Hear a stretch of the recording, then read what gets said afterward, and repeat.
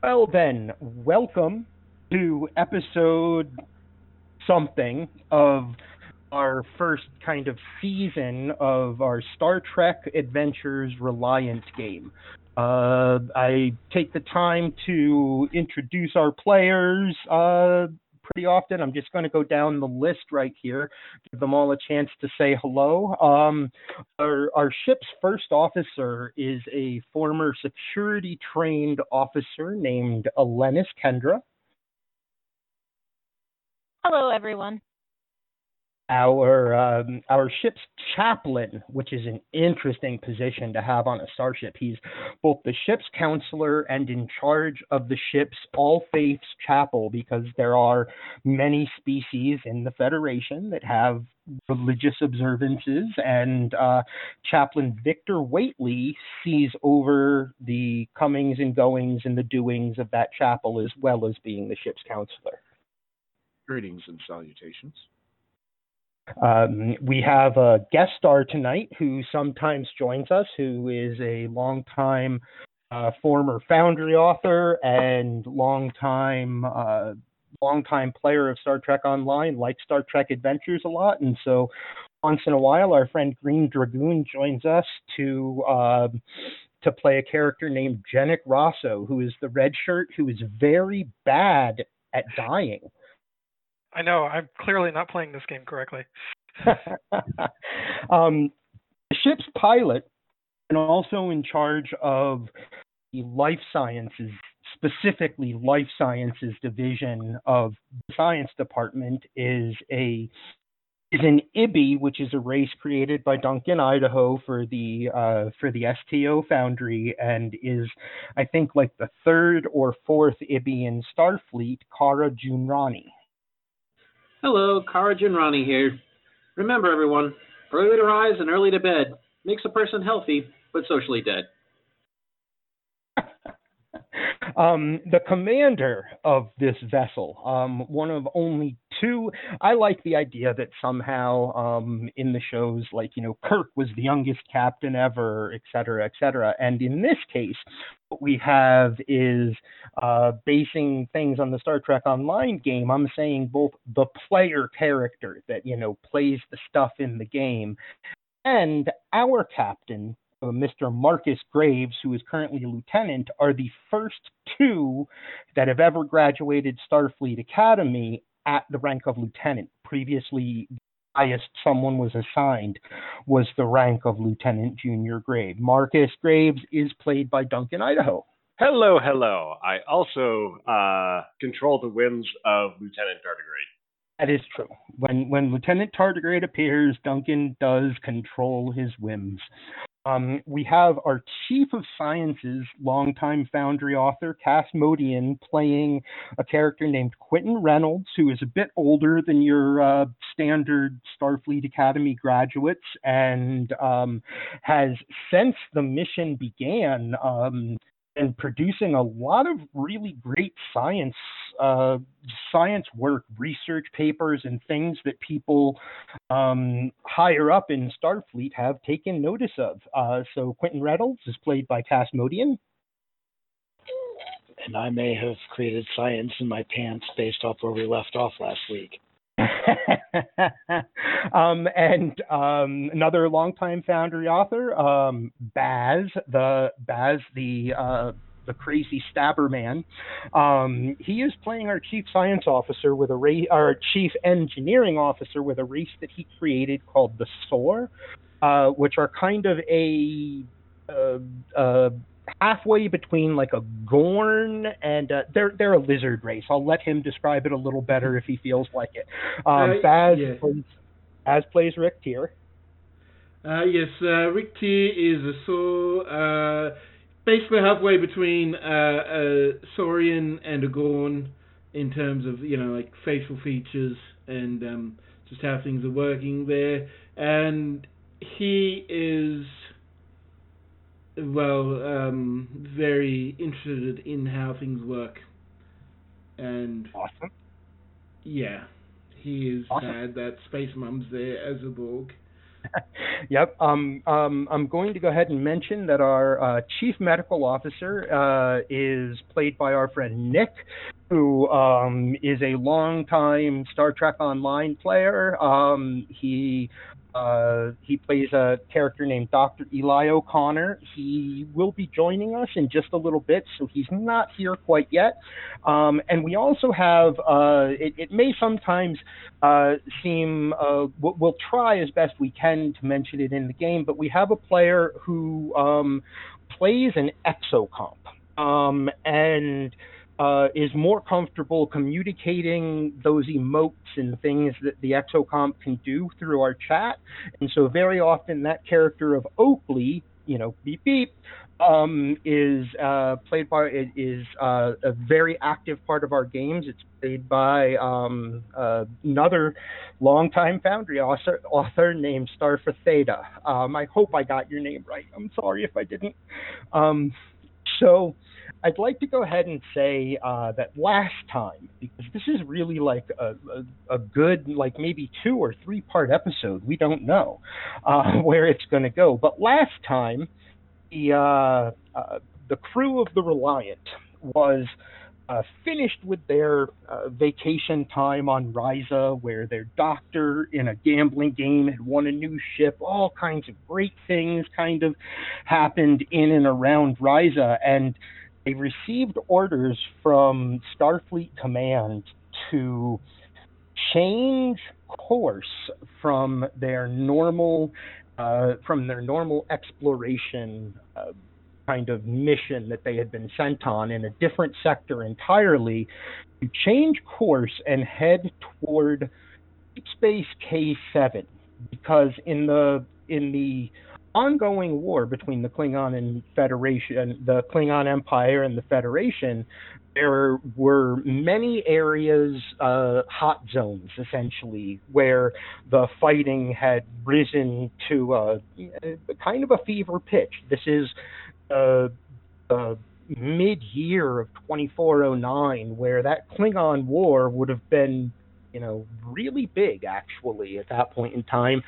And on the way to Karat, every day, the crew received updates of ships lost and people lost, and then they started to receive updates that the Borg were seen in the Karat sector. And they finally arrived at K7. They had a meeting with K7's commander. No, it's not Perry. It's Naomi Wildman, Lieutenant Commander Naomi Wildman, who runs Deep Space K7. Let the crew know in no uncertain terms that what their long-range scans and the reports they had gotten back from their ships is that the Borg seemed to be setting up a Unimatrix in the Karat sector.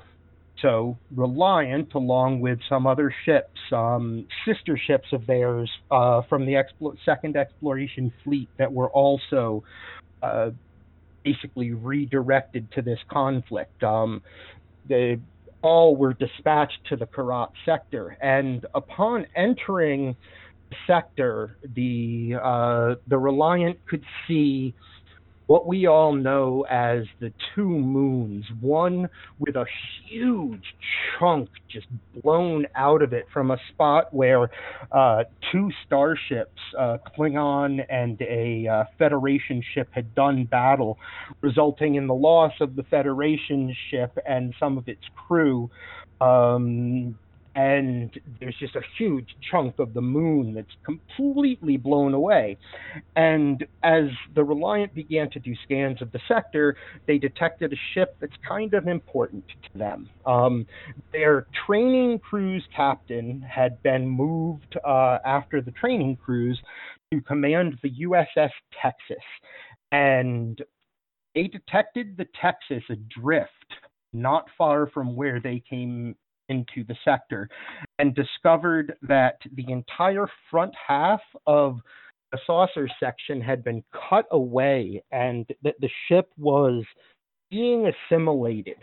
As they looked at it, they could see that the ship was being assimilated. They scanned that there were 47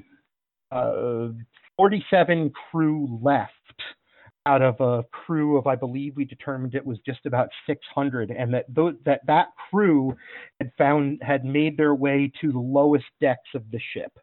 And our heroes, being the heroes that they are, rather than put the Reliant in too much danger by getting too close, because there were Borg ships, there's a Borg sphere that is patrolling the area directly around where they found the adrift Texas. And instead of putting the Reliant into the path, their officer, Kara Junrani, suggested that they take an away team on a shuttle. And that's what they did. Making their way on board in environment suits through a completely decompressed hangar bay onto the ship, following the advice of their engineer, Rick Tier, who's with them, they decided to take Jeffries tubes to try to get to the lower decks of the ship where the Borg had not begun to assimilate yet. And unfortunately, this being a game that depends on dice and all, poor Baz, playing Rick Tier, rolled 2 complications, which meant, for me, that I had great fun, saying that the Borg they were going to encounter arrived many rounds before they would have. And so the group basically emerged into engineering through the Jeffries tubes. They could see the large 2-leveled warp core where the top level is more like a gangplanks around the warp core, and that's where they came through. And on the lower level, there's a door, catwalk. Thank you. There's a door that leads out, of course, on the lower level. And as they made their way into engineering, before they got a real chance to scan anything or really get their bearings, the door to engineering sprang open, and they saw the red lights, the laser beams come out of the dark. Not laser beams, but the Borg eyes. They saw the red lights, and they saw these Borg just approach engineering. Now, fortunately, there's a force field between them, although the power on it is flickering badly. It's not going to hold. The person leading the Borg team that was coming into engineering is their former training crew's captain. The last words that were spoken were, "I am Call of Borg. Your biological and technological distinctiveness will be added to our own. Resistance is futile." And that was where we left off. And so we are going to pick up literally right there. The away team, consisting of Lennis Kendra, Jenik Rosso, Ara Junrani, Quentin Reynolds, Rick Tier, and their security chief, an android officer named Bryce, who looks like Bruce Maddox as a young man. They are all there in engineering. There is a force field that is flickering power, and there's a baker's dozen of Borg that are probably about to bust through it. So we're going to pick up with that team in engineering, and take it away. What are your reactions to seeing your former commanding officer as a Borg? She still has her Starfleet uniform on. It's ripped and torn in places where the Borg tubes and stuff are coming, from her head down to her shoulder and things like that.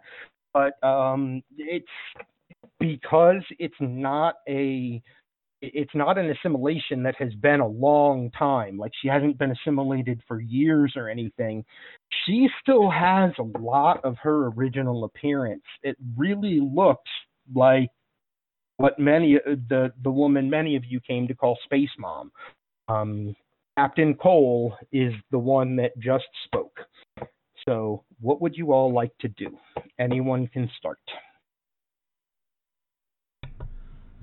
So Rick sort of most of you probably know Rick as he's very like positive, like loose. He's like even like he's sort of like very congenial as a reptilian, but you know you see him like all the muscles of his body like tense up and he sort of like freezes for a moment.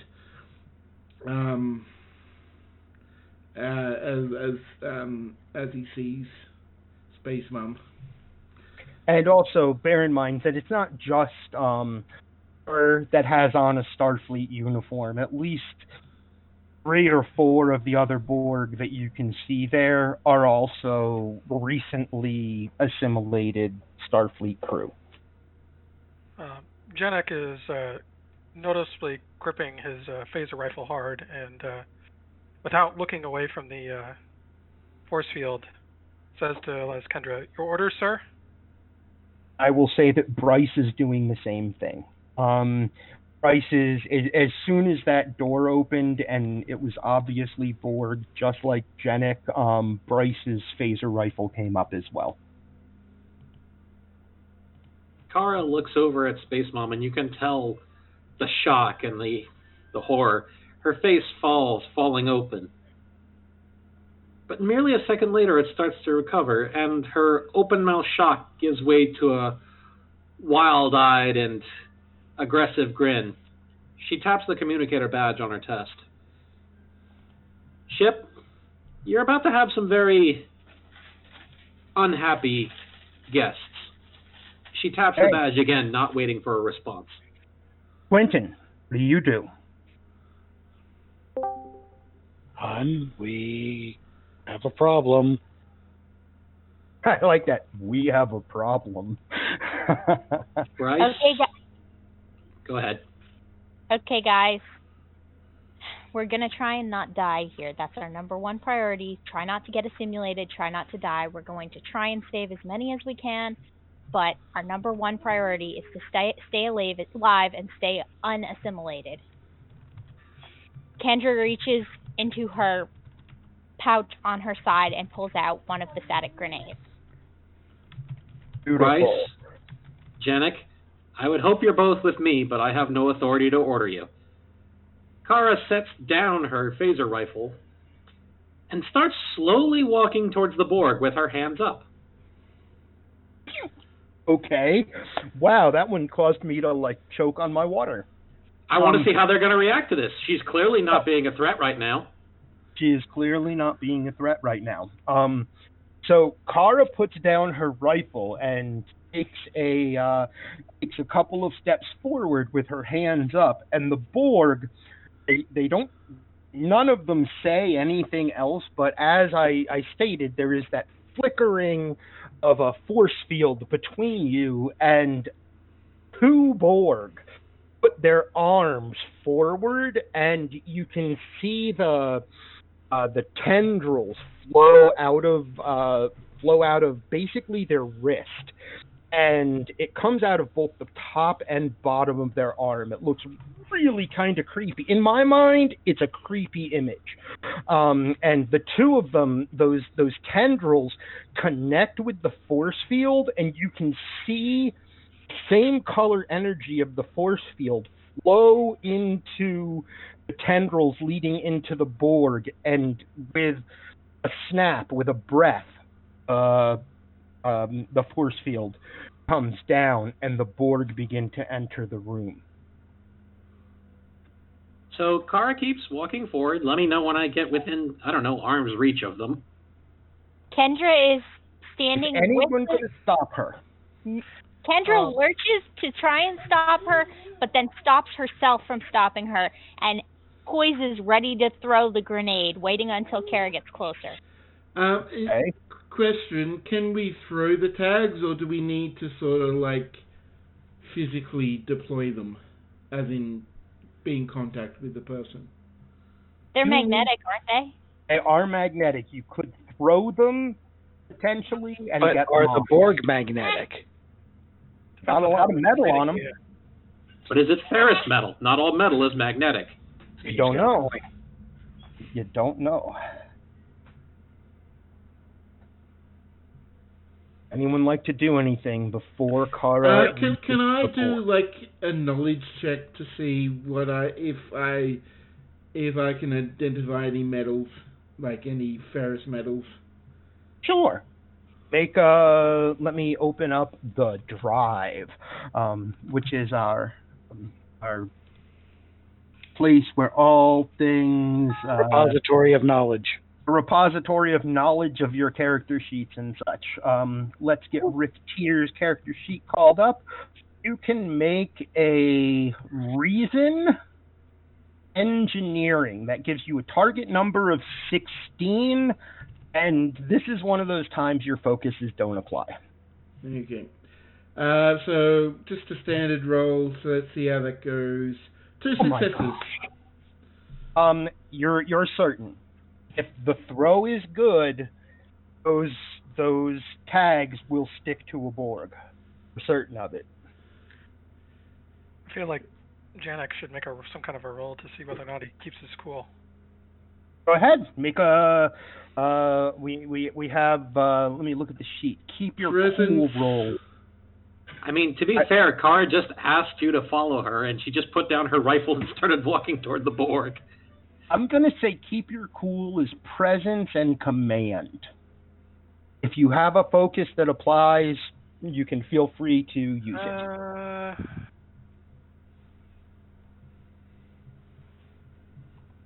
Either negotiation or survival. Survival. This is definitely a. What do I do in this? What is the best move I can make right now? Sort of thought, So, go ahead and let's see if you make a keep your cool roll. Wait, you said presence and command. Alright, so and focus will just increase the success range. The critical range. Focus increases the critical range. Yes. Okay. Just 2 or? What's your command? Command is 2. Yeah, so it increases command. It'll increase to whatever your command is. In this case, 2. Okay. Back to game time, chat, because I have to open up this silly rule book. Nope. You do not keep your cool. What do you do? Janek loses it and he opens fire. Right on. I'm all for that. He's not that far out of the academy. Oh, jeez. You do realize that now Kara is also in the line of fire. I don't think he would try to avoid Kara. I don't think he would be that out of it. Yeah, I don't think he would be firing on Kara. But okay. So I think I agree with Marcus. He would try not to hit Kara, but Kara is still in the way at this point. I do agree. You may make what is the role for firing your weapon, Baz? And I'm guessing control security for control security. And do we know what the energy setting is on the rifles at the moment? Question mark? So you can use a minor action to charge them if you want to do any special. Elena's told us to put them on stun before. She didn't want anyone killed. Yeah, and I think by default they're supposed to be on stun. Yeah, and you guys did last game get the order to them on stun. So. Okay, so is that rolling 1 or 2 2. d20s? Do you have a focus that applies? Hand phasers. And phasers. So that gives you an increased critical range, 2 dice. So what's your security? My security is 4. So that the range is 4. So what's your control? Pretty good crit range. Control is 9. So that's a target of 9 plus 4 is 13, and a crit range of 4. Yep. 1 success. what would one success equal? There's some sort of complication in there. Yeah, it's a miss. They have to get 2, I'm pretty sure. They have to get 2. So it's a miss with a complication. I don't think we have any momentum to remove that, so... Nope. And that's We don't. why Something bad's happening. And that's why I'm taking out the back. And I'm taking if you have a determination and a value you can use, you might be able to, but... I don't think you guys want to do that yet. No. Just saying. That's like when your DM says, don't do that yet, don't do that. Okay, so the shot... Are you shooting at the lead Borg that you know as your former commander, or one of the others that are right in the front area with her? There's like 4 of them in like the front line coming through the door. I'm going to say he is going to probably shoot at whatever the closest Borg is, if that's the... Okay, so the shot goes wide and completely misses the Borg, impacting the doorway on the side. And you see the drone that you shot at, its head briefly looks in that direction and back at you. And the lead Borg, your former commander that you now know is Call of Borg, says, "Any of them will do." And they just begin to advance. Kara, you have an action, and you know that once you fired the phaser, is when she realized is when Call of Borg decided to give that order and say any of them will do. Kara, Jeddick, if we get out of this, I'm going to fucking kill you. She dashes forward to the closest Borg and tries to stick a tag on them. Okay, roll a... What is... Baz, what is melee putting a tag on a Borg? A daring security. Right on, daring security. So that's target number of 10 for you. So it's an opposed check with whatever the Borg is. So the Borg have to roll as well. That's why I opened and I make the same roll. Yeah, you make the same roll. Okay. Wow. Right. You ready, Kara? Yep. Yeah. She that roll. Yeah, look at the roll. Whoa! Wow! And remember, Janet, you're next. Wow! So for note, listening audience, that was Snake Eyes and 4 successes. Yeah, which is 2 critical successes, giving you 4 successes. Damn! All right, well, okay. Unless this Borg rolls really, really good, wow. Let it roll 2 complications. I want to see what happens if that happens. Oh, you get the tag on it. Let me guess, you were going for Space Mom right away. I was. Okay, you slap the tag. Oh, and I'm going to give you it's only 2 successes for a successful attack, Baz. For melee, it's an opposed check, which basically means first I've got to get at least 1 success, and then it's basically the difference between how many successes. You guys, Ara, you just built 3 momentum in 1 attack. I'm going to need it. Now I'm in the middle of a bunch of Borg, and Janet just shot at them. As soon as the tag hits Call of Borg, there is basically, imagine like a circular magnetic tag that has kind of a Starfleet delta behind it, and the areas that come to the outside of like the points of the delta. As soon as you slap it on the Borg, a flash green and there is a transporter beam, and Call of Borg is gone.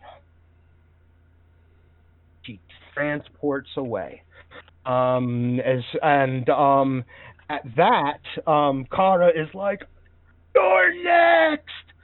And as the other Borg move in, they are a combination. They look like a combination of a couple of kinds of drones, and we cut to the USS Reliant cargo bay, which has been repurposed into a kind of a triage center where Dr. 3, who was introduced last week, and Dr. O'Connor, who is now with us. Hey, Nick, it's good to see you. Oh my God, that's perfect timing. Hey, Hey, I've been here for a while, so. You've been here for about 10 minutes, and I was like, hey, great time, awesome.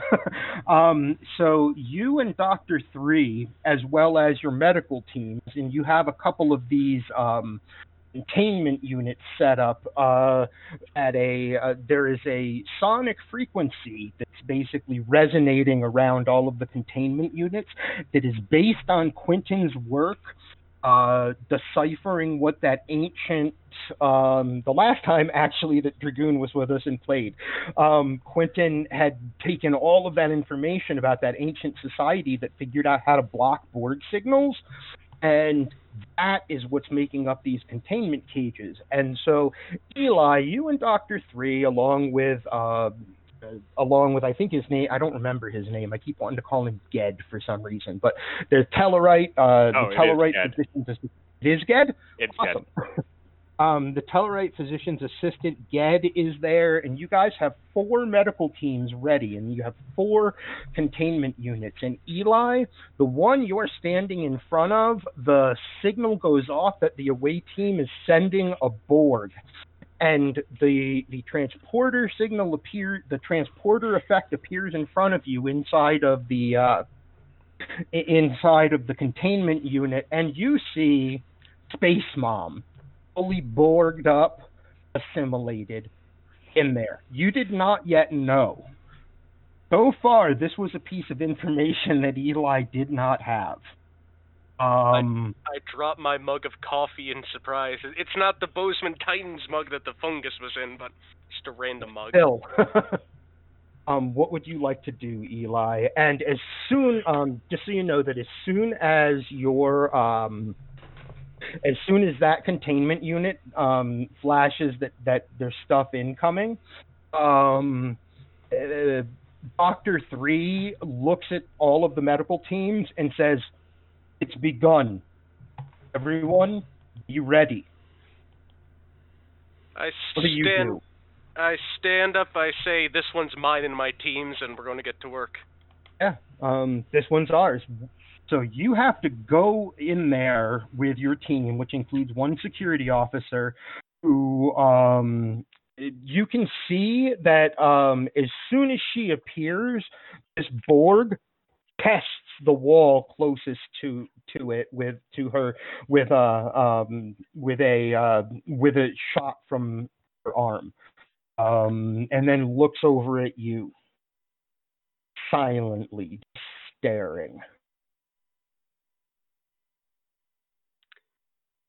Well, I look at the security officer. So how do you get her down for surgery? Or is that my job? Do I have to do something? He says, "No, that's what I'm here for." And he's just a red shirt. He doesn't even have a name yet.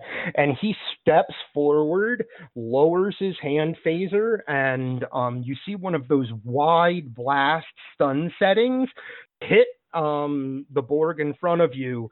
And there's a momentary kind of stun. And he goes, "Now it's your job." All right, you're the strong one. Help get her on the bed. You can move through the fields that are keeping the Borg in freely. All right. What would you like to do? The Borg is stunned in front of you. I want him to get her up on the surgery table. Boom, you call for the surgery table. It rises up out of the floor, and your assistants lower the Borg body onto the table. We should have just dragged her and then just, like, have it rise up under her. That would have been smarter. That's kind of the idea, is that it rises up out of the floor, and because she's stunned, the two doctors that are part of your team, or the nurses, physician's assistants, all they have to do is basically lay her back and she's on the table. And then you move in. What would you like to do? Well, let's start the surgery to de-borgify her. Okay. This is, what do they call those, Baz, when it takes more than one roll to do? It's an extended task. You have a small extended task here, which means you need to get a total of, I'm going to say, 12 successes. Does that sound, Baz, like a moderately difficult extended task? Sounds a bit much. Let's put it back to 9. Okay, That's let's call it about, 9. say, three, at least a minimum of 3 checks. Right on. So you have a Borg in front of you, and your reason and medicine is 15. You have prosthetics and cybernetics as a focus, which gives you the expanded critical range of 4, and you have 2 dice as per normal to begin your surgery to remove the first thing you have to remove is the connection to the collective, because the fields that she's in right now, they will last, but you're probably about to see more Borg being beamed in here. You've got to get this done, baby. Go ahead and roll. 14 is your target number. 4 is your critical range. I thought you just said 15. 15, sorry. Yes. Okay, I just got to remember to roll Will the command ship there. assist on this as well? Yes, and you know what? I'll roll a die. Thank you for that, Duncan. That makes a lot of sense. The Reliant can assist you. You already have 1 success because of the Reliant. All right, and you said I have a focus that matches, so it goes down to... Your critical range becomes 4 instead of 1. Okay, and that just goes right after the 15, right? Yep. Okay, I'm just trying to remember the command. Sorry. Okay, and let's go. 1 success. You've completed 2 successes of your extended task. You see the rest of the medical teams have they're ready.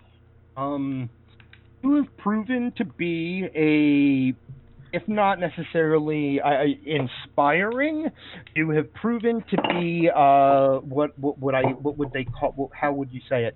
You've proven to be an example to them about how to be ready, and you can see that with the fact that Dr. 3 also has some command abilities. Our team is ready for the next Borg to be transported in. This is going to go well. You're feeling good about it, Eli. As we shift to the bridge, and Chaplain Waitley, you've been focused quite a bit on what's going on for the away team. You're like, oh man, oh man, oh man, and you can't shut out the voices. That's something that, that's the negative of how powerful your powers are. You cannot shut out the voices sometimes. And so right now, I need you to make a presence. What have we been using for your I detect something roll? Oh, that's a good question. I can't remember now. Insight presence. Command. Yeah, let's go Insight Command. For you, that's a 15 target number. So that's not a bad target number.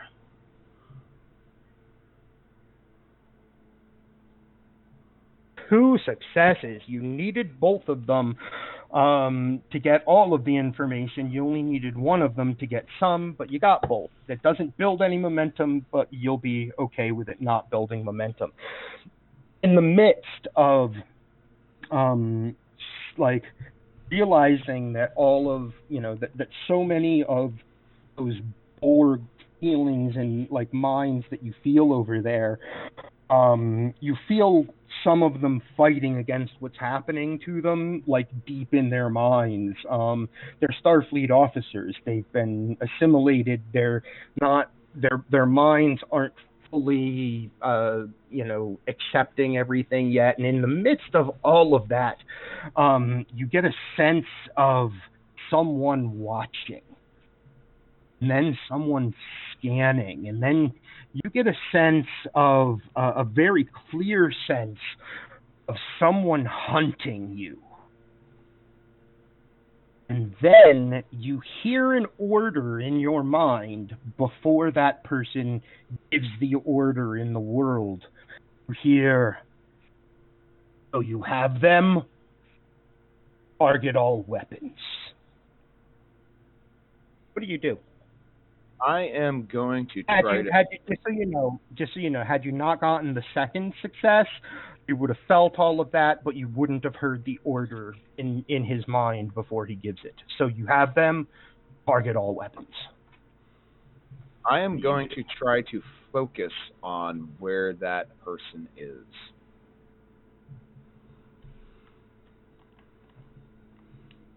Not on the Texas. They're happy they can hide, and they are in space behind you. Okay. You don't get a sense of what they're on or anything like that, but they are in space in a position that's behind you. Who is on the bridge with me again? Captain Graves, Ensign Moon at the piloting station, the Klingon unnamed officer that someday maybe Mike will come and play, and a red shirt at tactical. Okay. I turn my attention to Graves and very softly say, "Sir, we are being targeted by the Klingons." And we're still in low power mode. So what we need to do right now, I say we are being targeted from the flank by the Klingons. And okay, so I need to think about this for a second because we're in low power mode. Yes, you are. There's a sphere next to us. Our shields are down. Basically, at this point, it's boom, shields up. That will bring all of your power. That will bring all of your power online, going to red alert. It's what you have to do. Yes. I mean, there's no doubt. There's no doubt, but it will make you instantly visible to the Borg that you had so far successfully hidden from. The person at tactical, what order do you give him? Okay, so let's see. There is a plan for what to do if things went really sideways. So how close are we to the Texas? Your shuttle made it there, so you're within 10 kilometers of the Texas, or within like 50.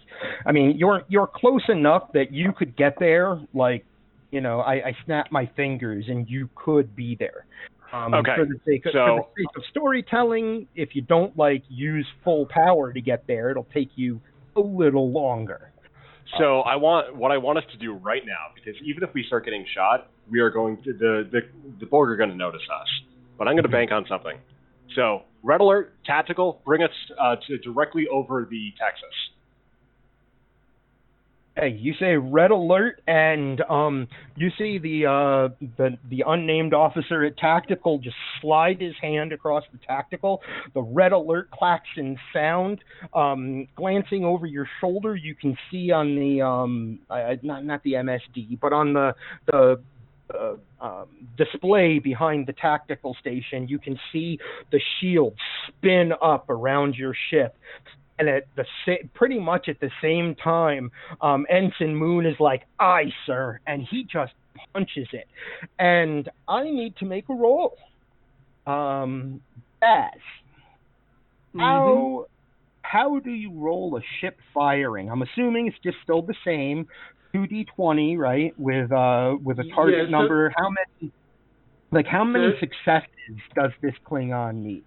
The Klingon will need 2 successes. It's the skills of whoever is firing the weapons plus a roll of the ship. Plus the roll of... Yeah. All right. There's the guy firing the weapons. And it's weapons security for the ship, whatever. Then one for their ship as they decloak.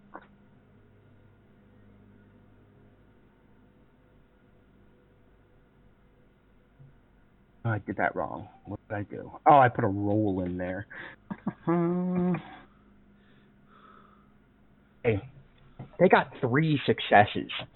As Moon says, "Aye, sir," and punches it, as the Reliant begins to move, when I say he punches it, he sets you guys right to full, essentially. And the problem occurs that when as soon as you start to move, this Klingon bird of prey, beautiful, like bird-like ship. You guys know what a bird of prey looks like. They're awesome. I love them. They're one of my favorite ships ever in Star Trek. Decloaks in those green cannon shots, just rip into your rear shields, and your ship rocks as it achieves its speed. And the officer at Tactical says, "Captain, our shields are not going to take any more of that." Like, he suddenly is worried. He almost stutters it out. "Captain, our shields are not going to take any more of that." Get us over the Texas and prepare to deploy the docking or the arms. What do we call those? The tactical arms? The docking arms? You say prepare to deploy the arms, and even though he's faced away from you, you can almost hear the smile on Moon's face when you say, "Get ready to deploy the arms." And he's still flying. Your ship is, remember I mentioned that the whole area is full of debris, of space debris, right? And so he has to bank and curve and zoom through all this debris to get where you want him to be. And while he's doing that, you say, "Prepare to deploy the space arms," and he just goes, "Aye, sir." And he presses another button on his console as the Reliant gets right into position above the Texas. The bird of prey is bearing down on you. What would you like to do, people on the bridge of the Reliant? There's really only 2 of you right now that aren't engaged. Yeah. So do we have the arms ready to deploy? And are we above the Texas? Grab onto the Texas, extend our warp field, and get us out of here at maximum possible warp. What I can. Now we get to make his very first roll of the game, this NPC, Ensign Moon. Does someone else want to roll it? If you'd like to, I'll be happy to let you. All right, that's a no. So here we go, Ensign Moon.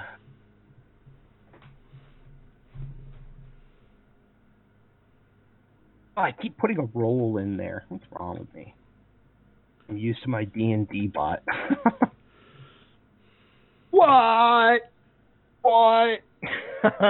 He manages to slow a little bit, and as you slow, the officer at Tactical goes, "Sir, the sphere is changing course. It's coming right for us."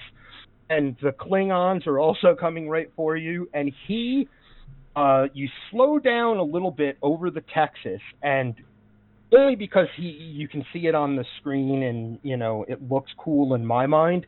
The Reliant, out of the sides of the saucer section, these 2 large industrial gripping arms grab a hold of the neck and part of the saucer section of the Texas. And the 2 successes, he pushes it and he breaks the laws of physics, and he extends the warp field and does a short warp burst, and the Reliant shoots into the warp corridor. Meanwhile, do you want to do, before we leave the bridge, is there anything you'd like to add in there, Chaplain Whately? Nah. I think it's good. Okay. Then we, meanwhile, on the engineering deck of the USS Texas, Kara is surrounded by Borg. Janek has just fired his rifle.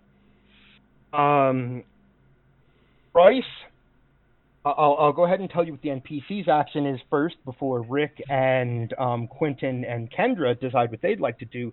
Bryce looks to Kendra and he says, lethal or not? Not.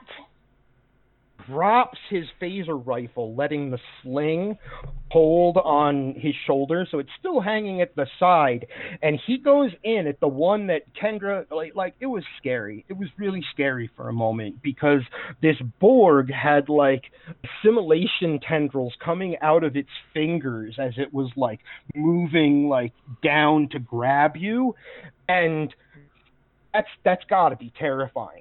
You know, in my mind, you're like, with this Borg about to assimilate you. And from behind you, I have to make his roll now. So it's, you said it's daring, Baz? Yes. Daring security. From the way, okay. there would be instructions on what kind of attack it is for the Borg. But I know. Well, it's not the Borg. This is good for Kara, actually. We hope. That's good for Kara, because right from behind you, Bryce and the rest of you see him move with inhuman speed. He's Data. He's not the Flash, but he is more than human, more human than human. And he is next to and in front of Kara in a moment, and the Borg that was about to assimilate you is up off of the ground, one hand around its neck, and the other hand keeping that arm up in the air. What does Nick do? Can I do a quick reaction as a yell? Yeah, sure. If anybody's got any ace cards, now's the time.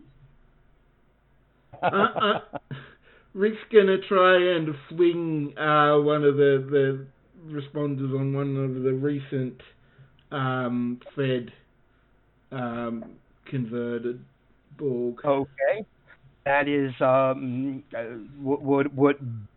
It's not daring. It's that would be control as its range. That would be, so it's a control security, and I really doubt Rick has any I throw things.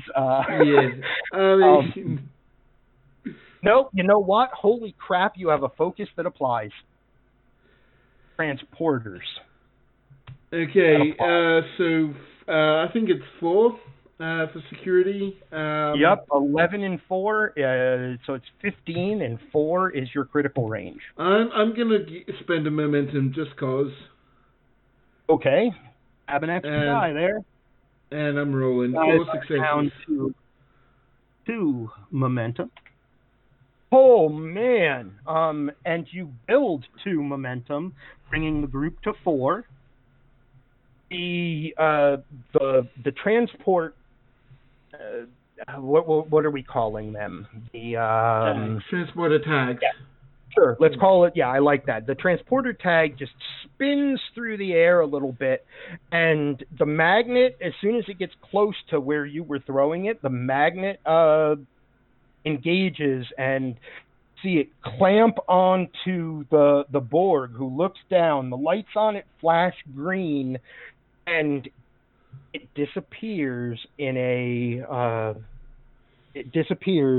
transporter beam. Quentin, what would you like to do? Was that the one Bryce was holding? No. So, arrayed around us right now, there are still 11 Borg? Yes. One of them is, there are 11, and one of them is being held by Bryce. I am going to target the closest Borg to me with a transporter tag and hope the gods of and hope that RNG are with me. Hope that your throwing arm is not what it was in the academy, and in fact is better. So, it is a control security. Your target number is 13.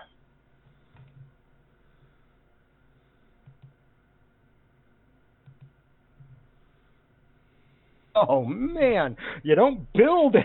You guys are rolling like crazy tonight. You don't build any momentum, but another one of those Borg that still has the Starfleet uniform on it, transporter tag hits it, it flashes green, the transport beam grabs it. Finally, we get to Kendra. What is your action here? Okay, I kind of slide forward and kind of just stick a transporter tag on the Borg that is dangling in the air. And I have an out of character question too. Okay, go ahead. My out of character question is: does strong paw give me a -1 difficulty if they try and assimilate me? Yes. Okay. That's a good question, and my instant answer is like, yes, absolutely. It is a daring security check. Let me look at the character. I mean, I assume you guys probably have your character sheets too, but it's daring and security. Target number of 12, and combat and tactical strategies. It is a very good strategy to be going after the one that Bryce currently has immobilized for a moment. You have one extra die, because if the extra die, go ahead and roll it, is also a success, and then you will build a momentum. Roll one more die. Exclamation mark before that. Yep. Yay for technicals. You build a momentum. You guys are now at 5 momentum. Wow. And the transporter tag, it's the one that Bryce is holding. And it flashes green, and then it flashes green again, and then it flashes green again, and then the transporter beam takes it.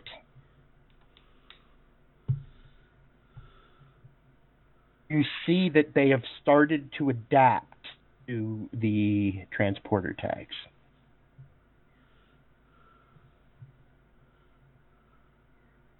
Back to the top of the round, as it were. Kara and Jenik, what would you two like to do? Either one of you jump in, go first. All right. Do you want to go first, or do you want me to go first? You go first. I don't have a rifle anymore, and apparently they're adapting to my idea. Okay. Yeah, I think Jennifer's going to try and toss one of his transporter tags. Go ahead. We have another daring security check, and there's a good chance for a security officer that one of your focuses applies.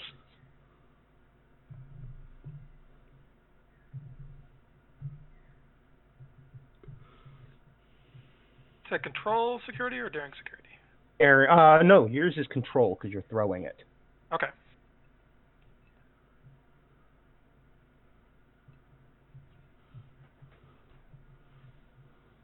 I don't know if it's my focus is exactly applied to this. Athletics. That totally applies. Okay.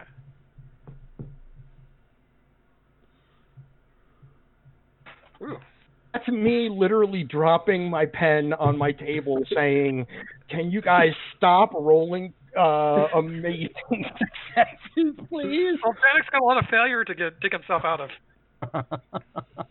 That transporter tag hits one of the actual Borg. It doesn't have a Starfleet uniform on or anything, and when the tag hits it, it's slower even than Kendra's was. It's like a green flash, it's 4 green flashes before the transporter beam starts to take it.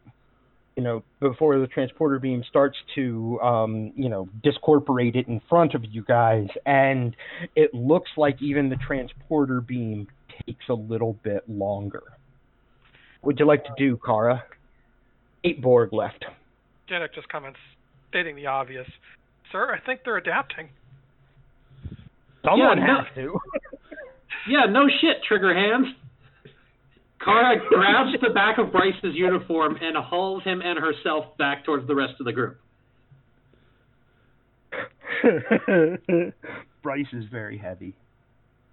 Yeah, well, I don't have any good weapons. They're adapting to my only strategy, and me and Bryce are out in the middle of nowhere. As you start to pull him back, at first, it's like he doesn't quite he thinks he's in a good spot, and then he realizes that you're not, and you getting back to the group, basically you have a bodyguard right in front of you. Anything that wants to get to you has to get through him. Yeah, but I still can't do anything, so if he's not going to go, I'm still going to retreat. He's retreating with you, and you get back to where you set your rifle down, and you're back with the group. Tier, what do you do? Yeah, that's what, I'm imagining this fight happening in that pit, the warp core picture that you just shared. It's like, this sounds so cool. Except, of course, the warp core would be much more sickly and unstable looking than that one. Yeah, that's very true. I mean, I sort of want to steal Quentin's thunder, but I won't. I will just pick up my phaser and shoot one of the Borg. There's a control security check. Yeah, I might as well grab another momentum. Use another momentum. Let's do it. No, that's... I have phasers, so that is 4 successes, because I forgot to put in stuff, but 4 successes on my phasering.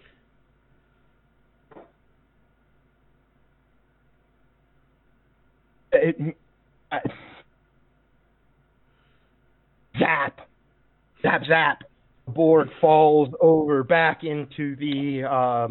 And you gain back the momentum. You guys are still at full. Zap, zap! It gets hit with the phaser that it has not yet adapted to, and he falls back into the corridor. Quentin, what do you do? You guys are leaving me speechless with these rolls. Seriously, everybody listening, it's like, except for that one complication, they've been. Oh, this is so bad for the enemies. This is the reversal of what happened last episode. Right? Quentin. Going to fall back a little bit. So what is the distribution of Borg right now? How are we looking as far as long-term Borg versus recently assimilated? There is only one recently assimilated Starfleet crew member left among them. All right, that leaves 7 Borg standing? 8. 4 of them have already made... No, 7, because of the shot Rick Tier just made. 4 of them have already entered engineering, and the other 3 are right at the doorway. Your idea of shooting the plasma conduit has to happen now, or it won't work. What is the status of all of our party? Are we all still in full environmental suits? Yes, you are. And thanks to Kara, we're all back in the same place. Yep. So 3 are still on the other side of a doorway, huh? Mm-hmm. Is that doorway? Is that doorway at all? Is that door mechanism at all active? No. Well, it probably is, but they have it open right now. Essentially, you have a shot at the plasma distribution matrix right now that would catch probably at least 5 of them. If you wait, they're all going to be in the room, and that shot won't catch any of them. I yell at Kendra to get her to toss me one of her grenades. You throw it? I toss him the grenade. Okay, what do you do? Got a grenade in hand. Roll for initiative. Baz, I think we're past that. Baz, what is the roll for rolling a grenade into the enemy? I don't remember, but I think it would be probably control security. Yeah, let's go with control security. 13 is your target number. Remember, you guys are at full momentum. Grab another die if you want it. Well, I need the die. Everybody, the surgery. Say, is there anybody polling yes, no?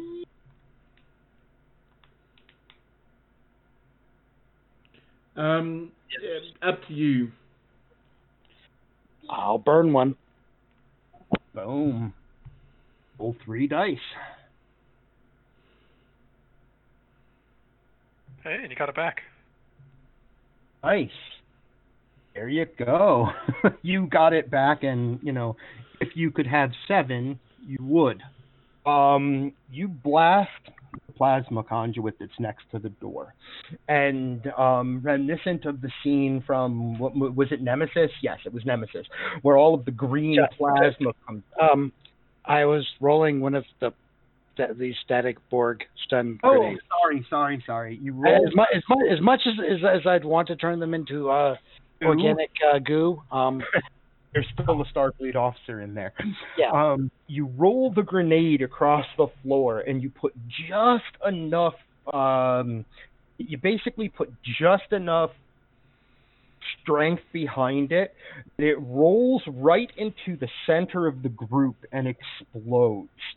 And the way that it looks when it explodes is a little, for all of you who've never, because none of you have ever actually used or seen a Borg static grenade.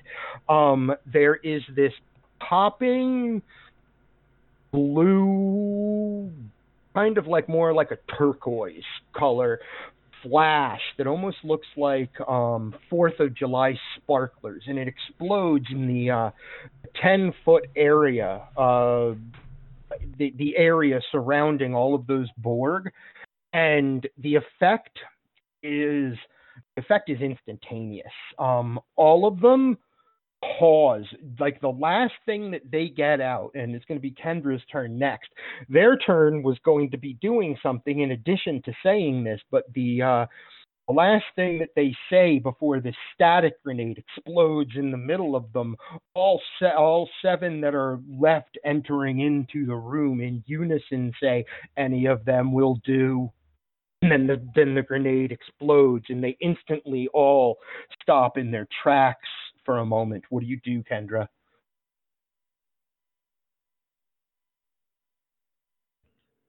I say put the magic man to work. Hopefully they can't resist the tags while they're stunned. Whatever they are. I'd say how many tags? I have 6 tags left. Yep. Okay, I tag. How many are down? How many of the 7. Is it all of them? Okay. There are, all 7 of them are kind of it's almost like they just stop, and there's a moment where they just completely freeze and pause. Okay, I run and frantically throw tags at each of them and yell for Bryce to get the other one. Yell for Bryce to get the other one. As you run forward, and this is a gimme. They are unable to fight back. Essentially, they're unable to resist what you're trying to do for a moment. And Bryce follows you in, and you can see that he's got more than one tag. He's got at least one in each hand. It looks like two. And you hit one, he hits one. You hit one. The first one he goes for is the guy with the Starfleet uniform. But he also manages to just like pop two others in the time that it makes you have to do less. You don't have to do six of them in that like brief moment before they start moving again. And as all of your transporter tags, they basically all right about the same time. And there's a moment of, is it going to work, as those badges start to flash and the flashing green color comes. It doesn't extend in the same way. There's not a lot of flashes of green. It's not like there's multiple times. The transporter picks up the tag right away.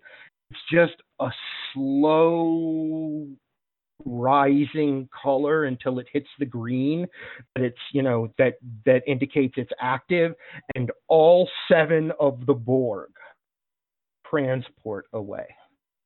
Meanwhile, Eli, make your second roll for your extended task. I would advise go ahead and use some of that momentum that you guys have, because in the cargo bay, you hear multiple transporter sounds, and you see the other teams getting to work. They are getting to work. I mean, I've said, like, I'm not, like, crap, I'm sorry. Just need a second. I said that Eli's probably listening to music while doing this. Okay, but maybe you don't hear them, but you do see the flashes in the other containment cells of more Borg, and there's even another one that is contained now, transported into the corner of the one you're in, and it is the security officer has his phaser ready and is looking at it. You now have Paul of Borg, who is your former commanding officer, who you're working on, and another Borg ready to, that need the same deal. So I would advise using some of the momentum here. All right, so do I just add another die on? Should I also add on the ship die too, or do you want to do the ship die? You can go ahead and roll the ship die. Its number is 14. Number is 14 to assist you. All right, so I'll do that after, but... Right. Okay, so Eli how do I has do the momentum again? Do I just add that on with momentum? You roll 3 dice instead of 2. All right, rolling 3 dice. Oh, shit. Uh-oh. Can I use more momentum to mitigate that? No, but how can we negate a complication, Baz? So he can spend 2 momentum or use the determination to re-roll. Either of those would be a very good idea. Where's my determination? Do I have? Remember, you have to have a value that fits before you can use determination. Yeah, you have to have a value that fits, and if you do, you can use a determination to re-roll.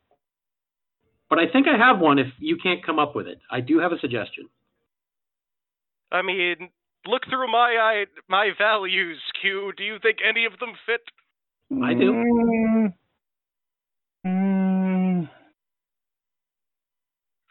No. I'm sorry. No.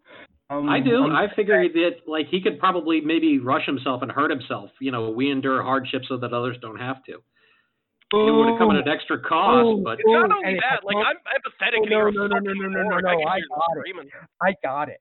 I totally got it. As it's a complication, boy, are you going to have the hard moral choice this game, Eli. Oh, no. Here's the thing. As soon as you get in there, you realize that now don't neglect the fact that you did get one success toward your extended task. You still got that. But the complication is, as soon as you get in there to start disconnecting the thing that connects her to the Borg hive mind, you realize that how best to put it. Do you remember how Dr. 3 said, these words flash through your mind? But isn't it a lot of pain? I don't remember it. I'm not doing that for the soul If you don't, the complication is if you don't, your connection to the hive mind is going to activate. And you think, no, I just use the momentum to... Yes, if everybody's cool with you throwing 2 momentum. I think everybody is safe space, Mom. No, I am strongly in favor of using Dr. 3's method here. I'm not. It's a moral choice. Yeah, but you were asking if everybody agrees, so I'm just going on the record that I don't. Also, keep in mind, I'm an empath. I could feel that pain too, so... Yes. We endure hardship so others don't have to.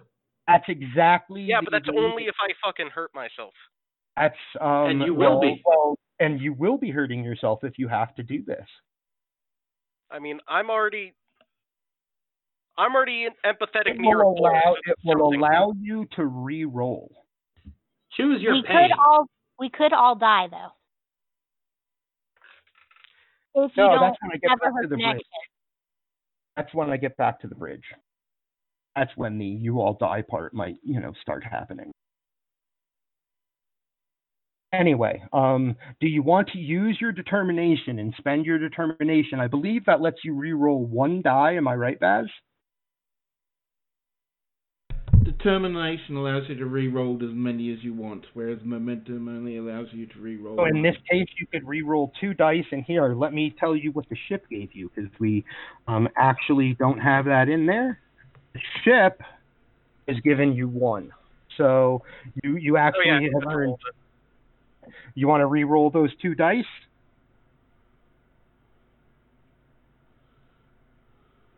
Go ahead. You use it to turn you. This is what I was saying was save your determinations for this later part of the adventure. Son of a bitch, I'll do it. Re-roll. You roll 2d20.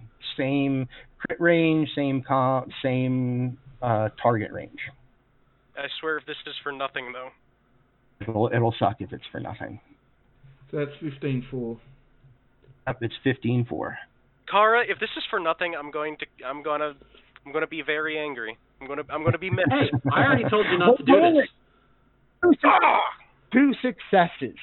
So what happens is you see it happening, and that's 2 more successes, so that you now have 1, 2, 3, 4, 5, 6 successes on your extended task. You only need 3 more. That was really nerve-wracking. I loved running that scene. What happens is you see it about to happen.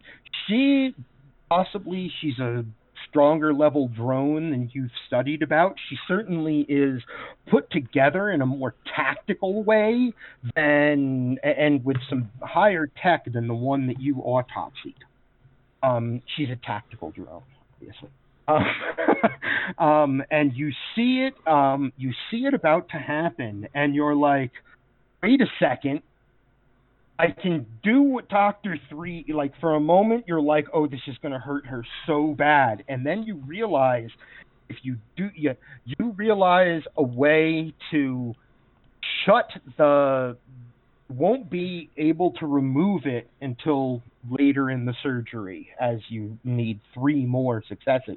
But what you can do is you can basically cut and shunt the power off of it so that it doesn't reactivate. But you have to put it to a different system. What system would you like to put it to? For the options, what systems can I put it to? Body. What do you want? Where do you want to send the power? Oh.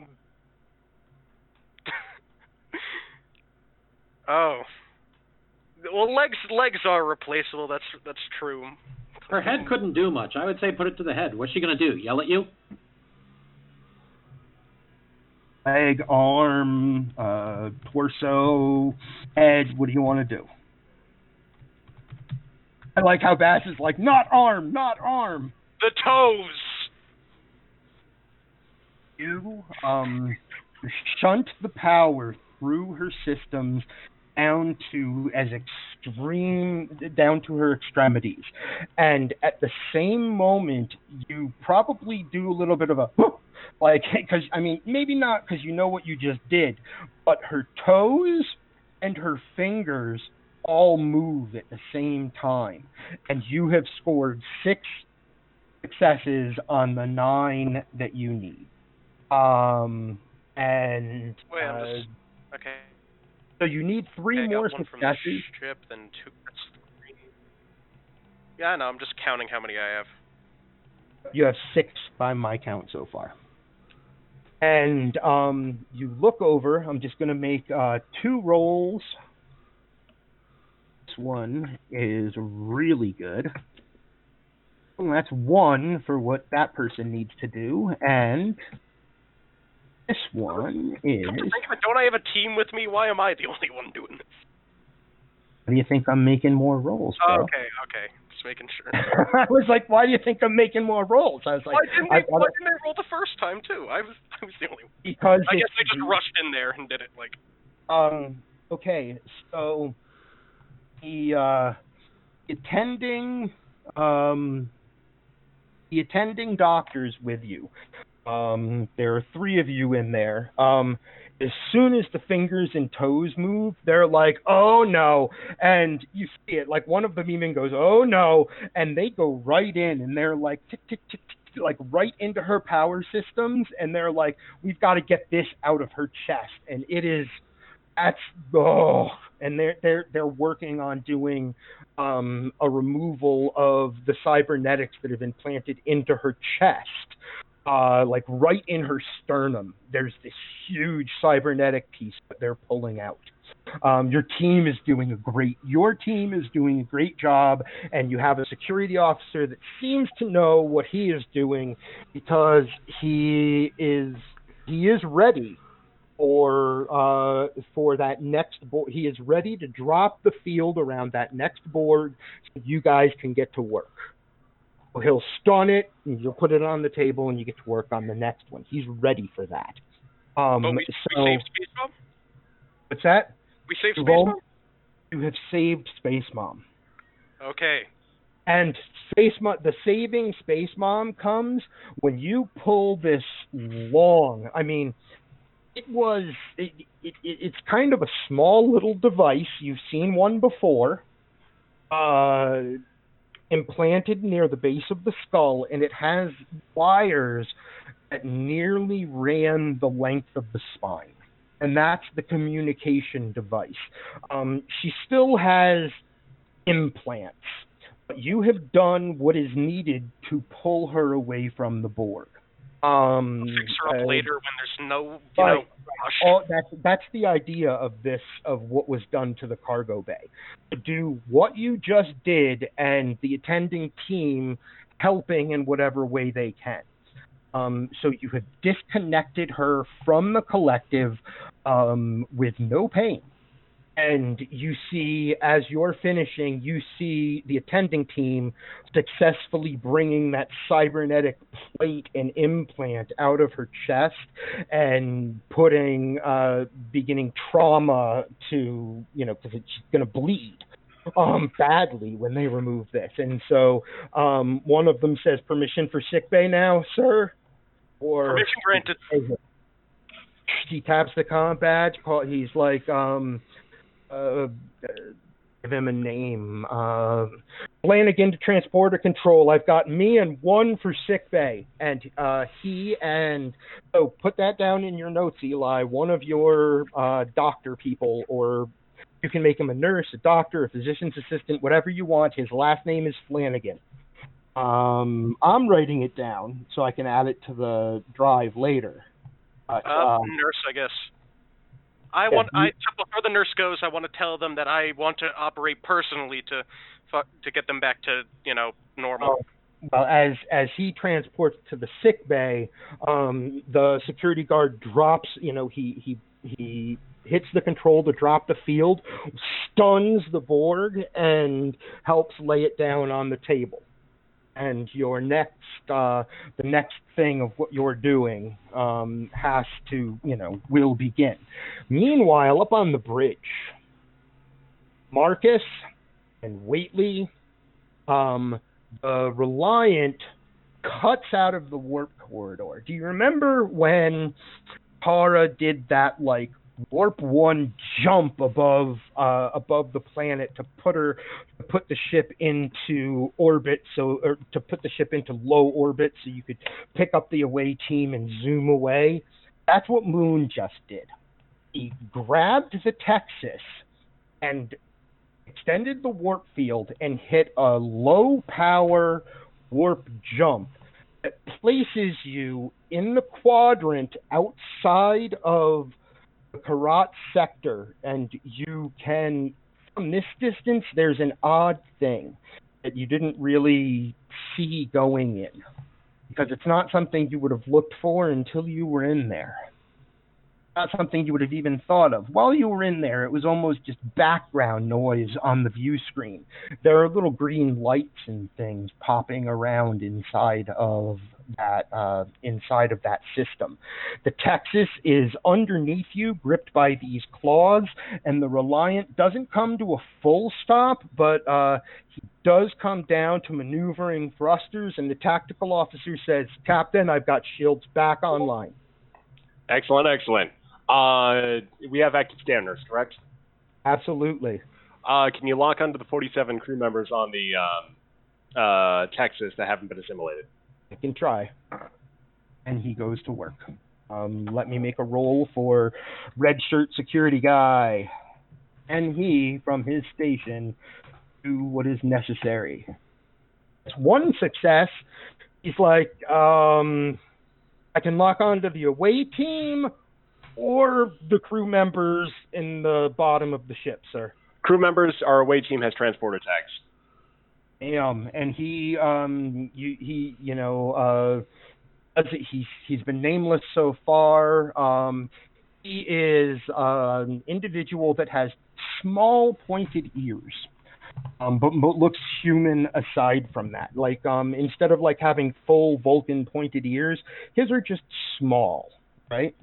Yes, we can absolutely add to the ship roll too. That's right. I forget that. I'm glad you guys remind me here. So the ship has better numbers. Oh my god. Nat 1 for the ship. Yeah, Nat 1 for the ship. Yeah, like, you really totally remind me of those things because I'll forget them, right? Wow. Yeah, you're in really good position. Active sensors, instead of saying I can only get one, and you only asked him, can you target the 47 crew members? He says, I can grab the crew members and our away team, sir. Grab the crew members and open a channel to the away team. And he, at his station, he says, Virik is his name. He has just been named. He's a minor security officer, a red shirt. He says, Virik to transporter, here incoming coordinates, and you have and he says, channels open, sir. Graves to away team. We are beaming the 47 crew members aboard. We've been attacked by Klingon bird of prey. Can you do anything more down there? We can get our shuttle out. Is the shuttle important? Absolutely. I was about to say, you just realized who you just asked. Of course she says the shuttle is important. But also, this is the new one, Captain. It has the blast shield. All right, leave it at that. That's perfect. It's the new one with the blast shield. We can try and tag a few more Borg, but I don't know how successful we'll be at this point. Are they adapting? You say, are they adapting? And from someone breaks into the channel. Faster than we like. Someone breaks into the channel and says, Captain, they're adapting to the medical procedures. It's all right, not probably fast. All right, we probably can't save any more of the crew members down there. So salvage anything you can. But if It's just a shuttle. If we need to leave it, let's leave it and potentially detonate it as well if need be. You can hear the sadness in Kara's voice, but she obeys without question. Aye, Captain. Moon turns his head over his shoulder and he says, Captain, if we're not pulling any fancy maneuvers for the next 5 minutes, permission to leave the bridge. Granted. And it looks like he has an idea. He runs to the turbo lift. Oakley, where are you on the ship? He's on the bridge. He is on the bridge? Yeah, he's on the bridge with us. I didn't know Oakley was on the bridge. Yeah, Lieutenant Tardigrade's the one who's not here. Okay. Oakley, are you on the bridge? At the secondary piloting position? All right, you're observing the MSD. So he doesn't ask for permission to leave the bridge. He says, Captain, I've got an idea. Granted. Oakley. That's your name, right? Beep. He has like a smile, and there's a beep that comes from the exocomp. He goes, you know what I'm thinking? I need somebody to get that shuttle home. Can you do it? A big smiley face appears on the front of Oakley's like he has this little monitor in the front, and he this smiley face appears. Oakley, he says, you've got to get that shuttle home. What you go ahead and type into chat what you would like Oakley to do. You could tell from the tone of his voice he wants Oakley to drop through space into the Texas landing bay and fly that shuttle home. That's exactly what he was thinking. There's no I'm going to say there's no way to misinterpret what his thought was, because you're so close to the Texas now. It's held right beneath you. All Oakley would have to do is drop out a hatch, use his little thrusters to push himself down to the Texas, go into the bay, and get the shuttle home. Would you like to do that? Boom. We don't really have stats for Oakley, but just roll 2d20 in the chat for us. Actually, Oakley put some stats on the cheat sheet. Sounds great.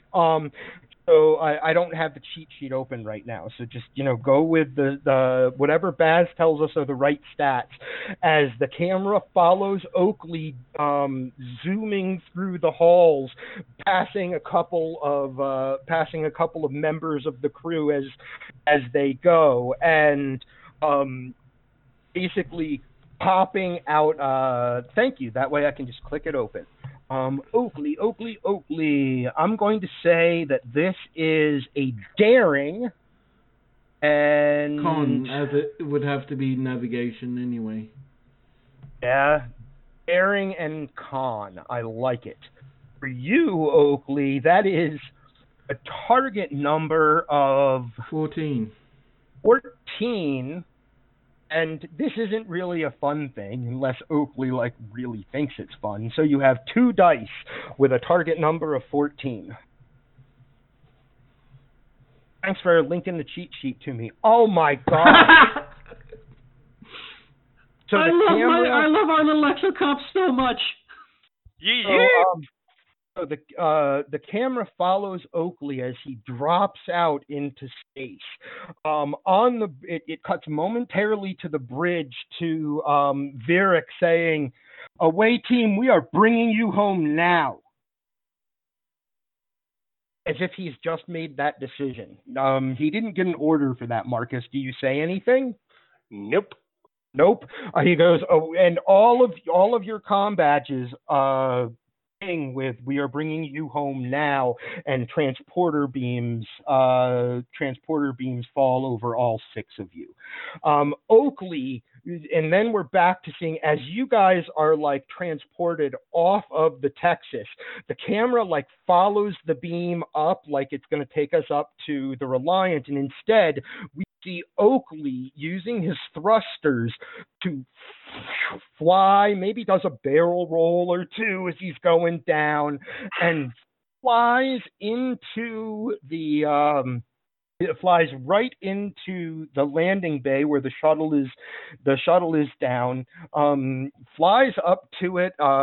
Flashes like something like a light comes out of the front of him, and he like flashes open the shuttle, and all you have to do literally is just undock and yeah, there's like some beeps going on here, and some doot doot and beep beep, and and Oakley just kind of unclamps the magnetic clamps, and the shuttle kind of just drifts back out the back of the Texas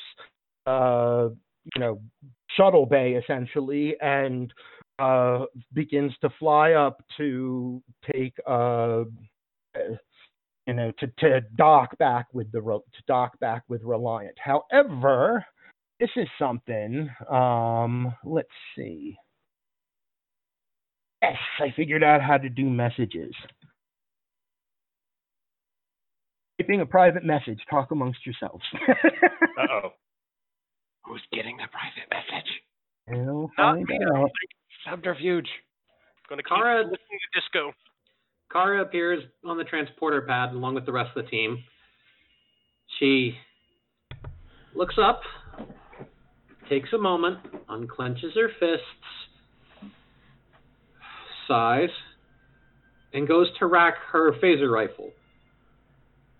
While she does this, she very pointedly does not look at Janek. Rick sort of just releases a heavy sigh, and just sort of slumps a bit, and just gets a few big heavy breaths before standing back up to his full height again. You guys look good. I hug my wife. Thank you, ma'am. Permission to return to the bridge? Someone got a private message, I'm going to say. This is a great scene. I really like this scene. Bryce doesn't seem to have an emotional reaction to it, to what's just happened. But he puts a hand on Jenek's shoulder and says, "I was thinking the same thing." And remember, he's Jenek's immediate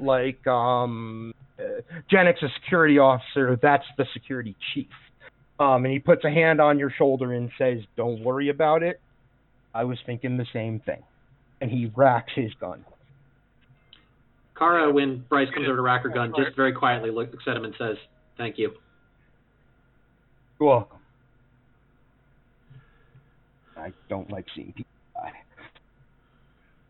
And then he racks his tricorder. We should. All kind of avoiding eye contact of everyone. I know. I love it. That's a really I went 15 minutes past our normal take a break time because that scene. There were a couple of scenes happening here that were really good. And now with everybody back on the ship, we're going to go ahead and take is a 5-minute break. Welcome back. A group of heroes still has 6 momentum that they can use in the back half of this adventure. I have saved all of my threat. I don't know if any of them realized that I saved all of my threat. I realized it. And we come up from our one commercial break, as it were, on the bridge of a ship that is not the Reliant. It is a small bridge. It looks like the Defiant, one of those bridges where everyone is just the whole bridge seems to angle forward and have the bridge itself invokes an attack ship. This is an escort. There are fires burning on the consoles. There are sparks coming from the consoles. One officer is on the ground with a burned face. A person right behind the captain's chair, who's an Andorian, looks wounded. Is holding his right arm close to his body and working his console as best he can with one hand. And sitting in the captain's chair, there is a muscular, kind of heavy-set guy. He's human. He's got short, cropped hair and a beard that looks like he wants to grow a beard, and sometimes he shaves it because he feels like he doesn't. It's one of those, starts to grow a beard, and then he's like, nah, and then he starts to grow a beard, and then he's like, nah. So it's one of those beards that's not quite a full beard. And the Andorian at the tactical station behind the captain's chair says, 2 ships in range, sir, only 2. The Appalachia and the Reliant is just outside the system. And in an Australian accent, I can't do an Australian accent. Maybe Baz can give us the voice after I tell you what he says. He says, Appalachia is a small frigate class. And send the information Reliant, Graves' eyes only until he reads it. Go ahead and give us that line in some kind of Australian accent, Baz. Graves' eyes only until he reads it. Right on. And then it cuts to the outside where we see the ship is not listing. This ship is still very much in the fight, as it were, but 2 Borg cubes are bearing down on it, and USS Basilope puts itself between those cubes and a Federation transport vessel that warps away just as the plasma shots, huge plasma beams and torpedoes just come from both of the Borg cubes down on the USS Basilope, and it explodes in a fiery wreck. I told you guys I was going to destroy a ship that you might care about. And we cut back to the USS Reliant. Everything that just happened has happened. Eli and his team are down in the cargo bay doing the trauma surgery. There are doctors flooding sick. All of your yeah. Does the captain have any great last words, Baz? Does he say crikey like you're saying in chat? Yeah, let's just end it with crikey. That's awesome. It just seeing all these, like, the fire incoming, torpedoes, disruptor beams, just looking out the main screen and saying crikey, and a moment later the whole ship just boom. I love it. That's a great scene. And then we're back on like I said, Eli's teams are working overtime. Everybody that was on the away team is starting to move back, to some going to the bridge. I don't know where everyone is going, but I think most of you are headed back toward the bridge. And we pick up on Graves and Whately. And Whately, you just saved the ship. There's no doubt. Had you not picked up that Klingon behind you, had you not focused enough once you felt it to hear him give the command in his head, before he spoke it, those weapons would have hit the rear-facing hull of the Reliant and torn into your engines. You're probably breathing a sigh of relief, because that's what the people on that Klingon ship were thinking. Yeah, he's just calmly observing everything, knowing he did what he was supposed to do. Mm-hmm. What would you like to do, Graves? Sorry, I was actually watching First Contact. Okay, so we're in sickbay? You can be. You're leaving the bridge to go to sickbay. So we're leaving the bridge to go to sickbay, and who are you going to put in charge of the bridge? Oh, okay. Klingon at ops generally would be the one to sit You know, there's no other senior officer on the bridge. He would be the one to sit a watch until one showed up. And he's standing up to do that. He's done it before. Okay, so I'm going to give him the order. You've got the bridge. Moon's on the ship, or still at comms, right? Yep. Or the con. Okay, Mm-hmm. And then I also tap my combat and just say, just in case, Lieutenant Tardigrade, or Ensign Tardigrade, report to the bridge.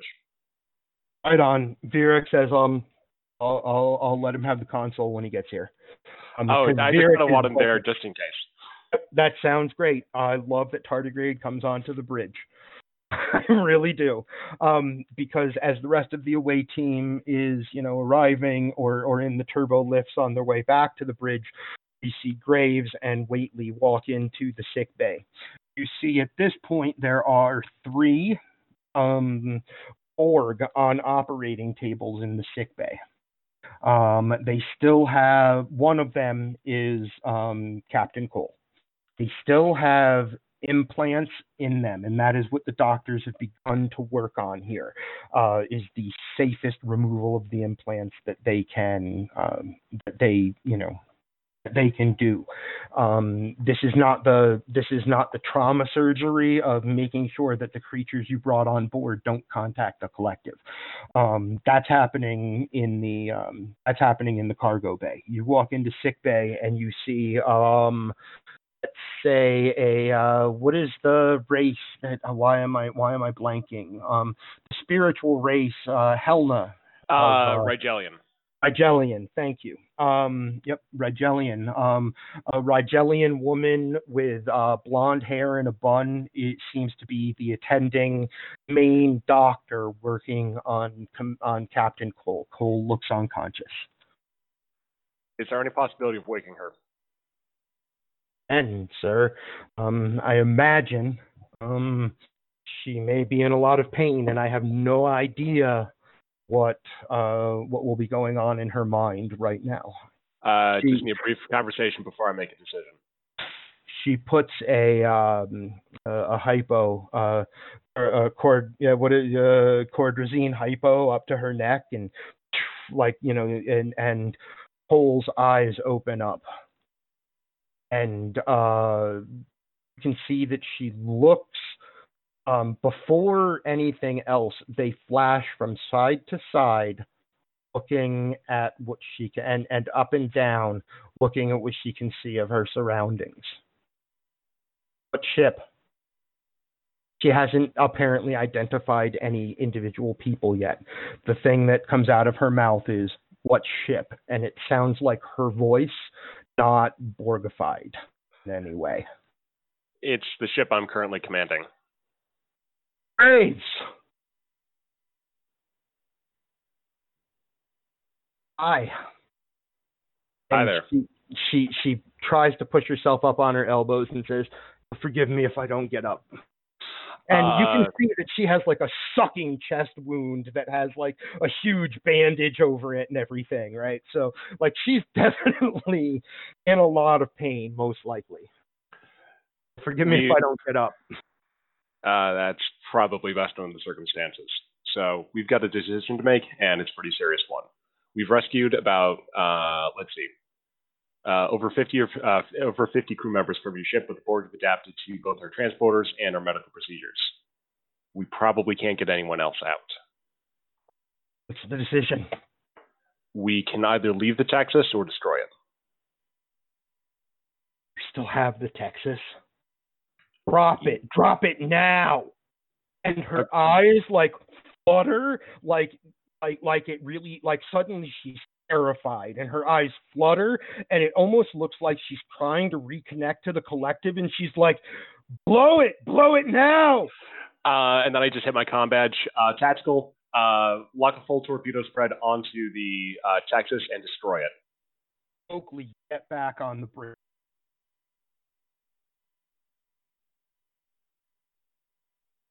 Come up in chat. Oakley gets back on the bridge. Uh-oh. Where's Oakley? As everyone else arrives back on the bridge, so does Oakley. Kara moves over to Moon and just claps him on the shoulders and... Sorry. I just need to see what Oakley types in before we go too far. Cool. Tardigrade gives a wave. I see that in chat. Okay. As Kendra arrives back on the bridge, the Klingon, of course, just stands up and goes back to the ops console. Janik comes up and takes the auxiliary tactical station next to an officer you've come to know as Virik. He's half Vulcan, half Romulan. Oh yes, Virik and I have bonded over our shared multi-heritage. There you go. He is, because aren't you half human, half Romulan? I'm half human, half Romulan. Yeah, and he's half Vulcan, half Romulan. So absolutely, you have probably bonded over the fact that you're both like we're part Romulan and we're in the Federation. That's cool. So I like it. Virik's even started to get a bit of a character here. So the two of you move back, and Tardigrade takes the tactical console. Kara, you slide back into the. Actually, Kara doesn't. She doesn't relieve Moon. I can tell you that much. But especially with Oakley freaking out, she does run over to Oakley. But we can leave that for a minute. Well, I'm going to tell you guys where Oakley comes in and is freaking out.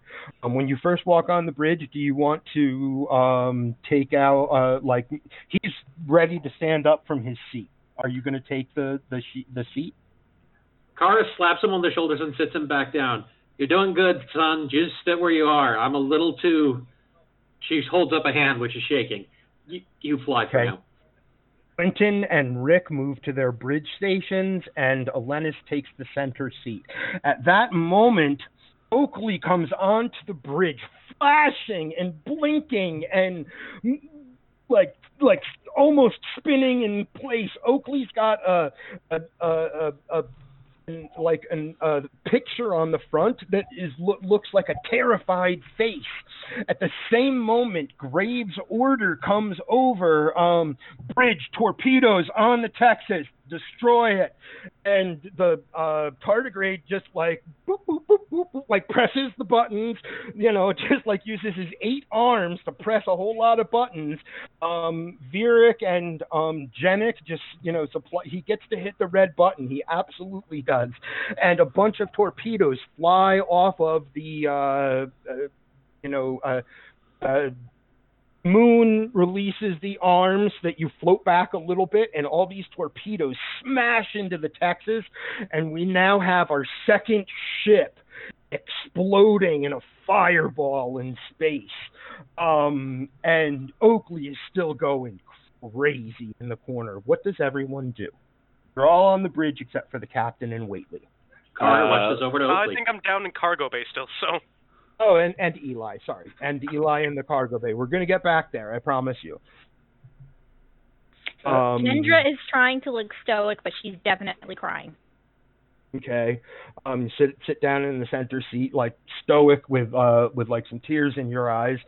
Going down the list, Janik, what do you and Virik just assisted in destroying the USS Texas, and you both have active sensors already up on your consoles, and you both can see an incoming transmission from the USS Basilope, captain's eyes only. I'm gonna leave that. Kara, you're shaking behind Moon, probably sitting down in the secondary pilot area off to his right there. No, actually, I bet you would be running over to Oakley. That's what you're saying in the chat, right? Yeah, as soon as he appears, and he's obviously freaking out. And Quentin and Rick, what are you doing as Oakley appears and Kara runs over? I'm gonna look at Oakley, notice that he's sort of directing towards the arm control, and just sort of does a sort of just gonna check out the arms in the console, see if there's anything going. Roll an I scan stuff roll. Reason engineering. Sounds great. I scan stuff.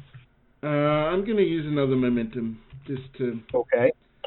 You guys have 6 of it. I'm going to throw. Is it 2 threat to increase your complication range? 1 threat, but you could do it up to 4 times. I'm just going to spend 2 to up your complication range to 18 or above. Okay, so 16 is my target. And okay, there we go. 3 successes, no complications. That's not even using the ship. That's not even using the ship. You don't need to, so I'm not going to roll it. You spend a momentum and gain it back.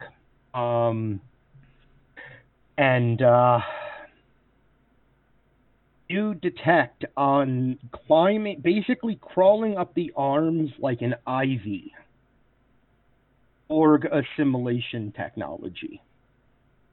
Oakley's going crazy. Do we have anything to Quentin, blow the arms? You could either pick this up at the same time, or you could pick this up and be like, I'm detaching the pods, fuck what anybody says, right? You know? What would you like to do here? Okay, I'm going to say, I'm going to go and detach the arms, but I'm actually saying, your moment was Borg is starting to assimilate the arms. I've got to detach them. Quentin, you know that you can just blow them. All you have to do is blow the anchors. They have stuff on them just for this purpose. You detonate 2 charges, boom, and the arms fall off of your ship. What do I need a roll for that, or you need to make that your action if you would like to do it? Or you could wait for Rick to hit the engineering way to do it and detach them without blowing the charges. I hit the space bar and activate the charges. I love that. But the charges on the bottom at the base of the arms blow, and these 2 arms float off into space, and we see now out in space the green kind of ivy-like Borg tech crawling up. Anyone else on the bridge want to do something? Janet immediately recommends that we fire 2 torpedoes and destroy the arms. Andra, you're in the center seat. All right, opening fire. Eric nods, sends the locations to tardigrade. You send the other location. Tardigrade fires the torpedoes in the arms. Basically blow apart in it's not quite as beautiful and big a fireball, but there is a little fire, 2 little fireballs.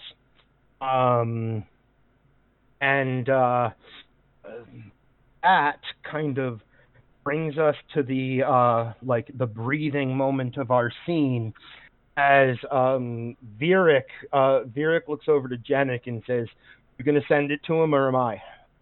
Tardigrade has not picked up the only Virik and Jenik picked up the coded transmission from the Basilope.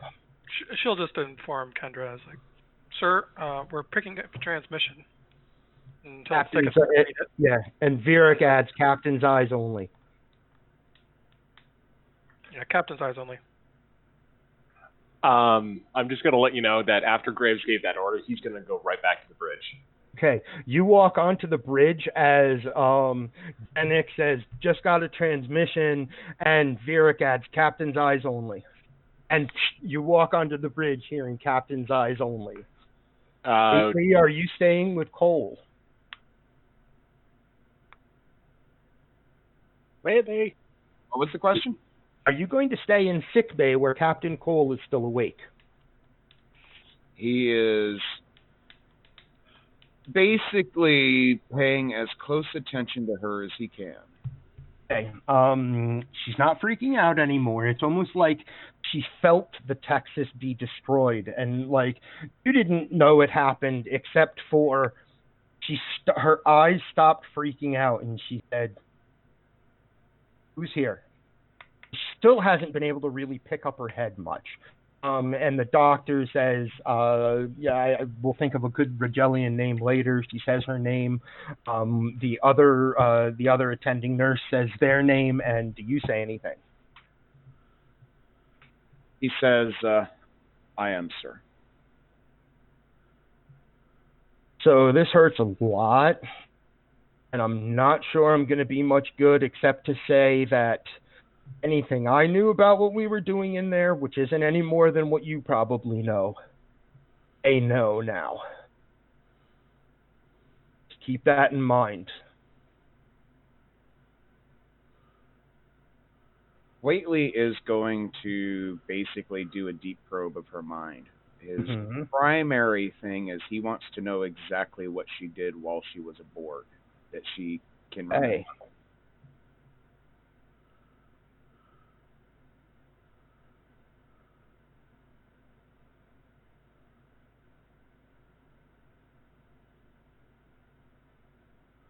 Okay, go ahead.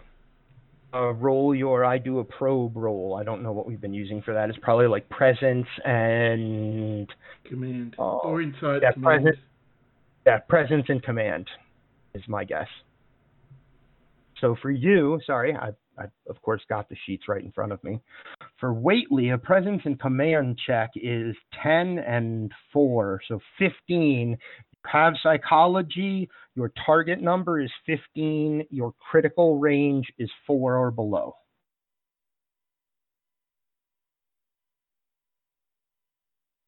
Oh my. So, I think that so here's what happens. Thank you for rolling the 1. You guys can stop that at any moment. Nope, not allowed. No. Anytime you guys want to stop rolling 1s tonight, I'd be totally okay with that. You find out something about Captain Cole that you didn't know before. She knows how to protect her mind, but she's weak, she's hurt right now, and you get in. She tries to stop you. It almost, it's not, she doesn't realize it's you, and it feels to her like the Borg again, and she's trying to resist it. So you slip inside. What did she do while she was Borg? She assimilated crew and ship, moving downward to assimilate the entirety of the USS Texas to be brought into the Unimatrix gate they are building.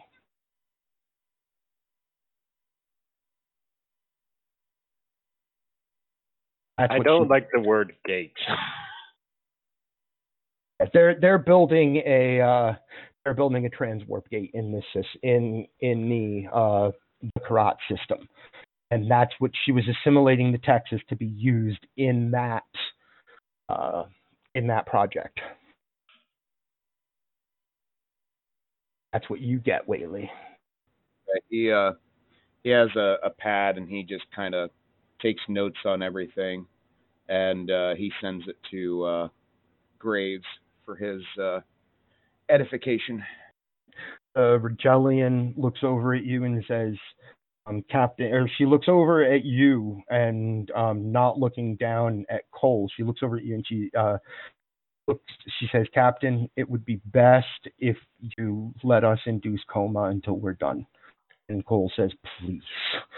And she hypos another hypo spray into her shoulder neck area, and Cole passes back out, and the doctor says, I'm sorry, I can't keep her awake any longer. It's not right. We're fine. He stands up from where he was sitting and just kind of looks around, and he looks at the doctor and says, just make certain she gets the best care you can. That's what we're doing. And leave sickbay. Graves just walked onto the bridge to the words, Captain's eyes only, and all of you are at your stations except for Eli. Eli, you are still working on the 13 Borg that were sent to you. Well, now 12, 11, there's three already, there's only 10 left in the cargo bays. But have you ever done something that is a high-stress thing that is well within your capabilities, but you just have to keep doing it? And Does how, this game like, count? And so for Eli, this is like you've now been in surgery for like well over an hour and a half, basically, it feels like. And as things are as time, it's a matter of the way that I've heard, like I've heard both a nurse and a mechanic say it when they have to be working on something for a super long period of time. It doesn't take long for it to for your mind to go, oh wow, we are so far from done. If that makes sense.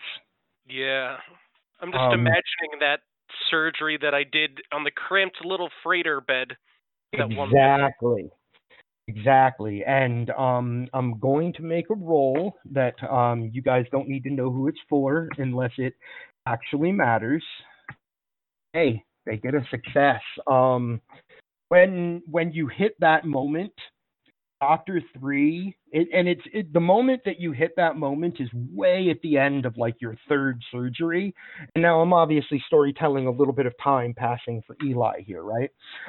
When you hit that moment, Doctor 3 comes over and just without saying anything, she puts a hand on your shoulder, holds up her medical device and steps in and gives you like a 5-minute break. She rolled a success, so she noticed that you needed to take a 5-minute break. It's the most human thing you have seen her do. I am amazed. Mm-hmm. It literally is the most human moment that you have seen from her. Her face doesn't betray like any emotion of like sympathy or anything. She puts a hand on your shoulder and kind of, she steps in for you. But her face doesn't betray any emotion, but she gives you a break. And so now we're a little bit further back in time from where Eli is. And on the bridge, Marcus, what do you say when you walk on the bridge and you hear message, captain's eyes only? I'll take it in my ready room. Walk right into the ready room, and what you have is not a message that is a message from any individual. You've just been sent a piece of the Basilope's black box, as it were. The Basilope had an eyes-only mission. Only the captain and his command crew had any idea what they were supposed to do. Starfleet Command is well aware that a transwarp gate is being built in the Karat sector. They think that there is a way to stop it, and that's what the Basilope was supposed to do. It will require getting on board the Unimatrix that is already partially built, finding a terminal that has the codes, and you may need to find more than one terminal.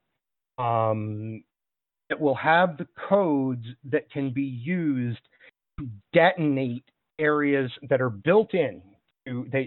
The liberated Borg in Starfleet intelligence have told Starfleet Command there are charges built into the beginnings of a gate in order to, if construction has gone in a wrong direction, they can blow a piece off and begin again.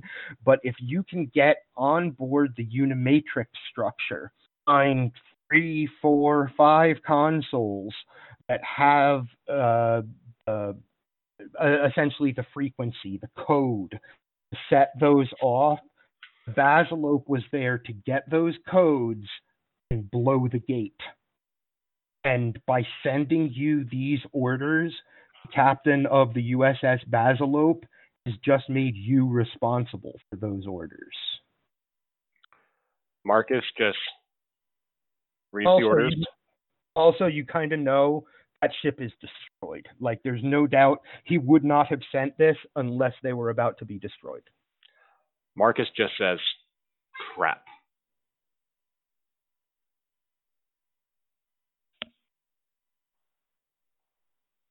Crap. So then so just to be clear, so do we have the codes that No. Basilope... Okay, so we don't have the codes. Basilope never got a team onto the Unimatrix. So Going to we require, need to infiltrate a Unimatrix to get these codes, to then input into a terminal, to then...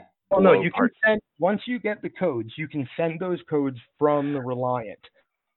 You just have to get close enough to where the gate... You have to get the codes and then get the Reliant close enough to where the gate is being built, that you can send those frequencies, and it will blow the it will blow the charges, causing the gate to disrupt and fall apart. All right. So Marcus starts thinking about this for a minute, and then smiles a little bit and heads back onto the bridge. Okay. All of you on the bridge have had like a minute of taking a breath and getting yourselves together. I saw some cool like little role playing in the chat of Kara telling Oakley what a great little exocomp he is, and Oakley is kind of checking in on everybody actually as Graves walks back onto the bridge. Does anybody have anything they would have done when he said, "I'll take it in my ready room"? Was gone for like 3 or 4 minutes, maybe 5, and then walked back out. Just real quick, I want to reiterate the exact words because I thought it was funny. Kara stops Oakley and hugs him. You got the shuttle and saved us. You goddamn little hunk of silicon. I love you.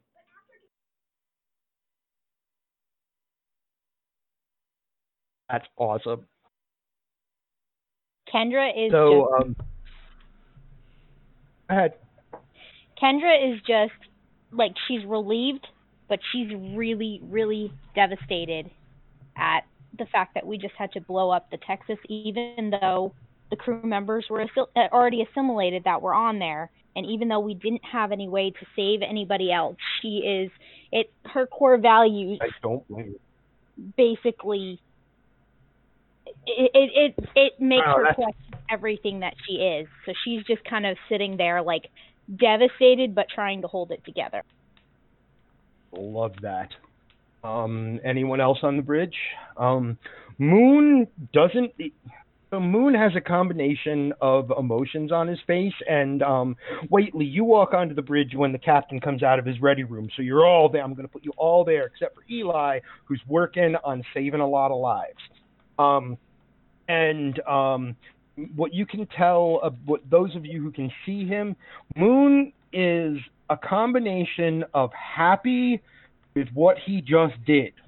He just pulled off a really great maneuver to get you guys out of danger, right?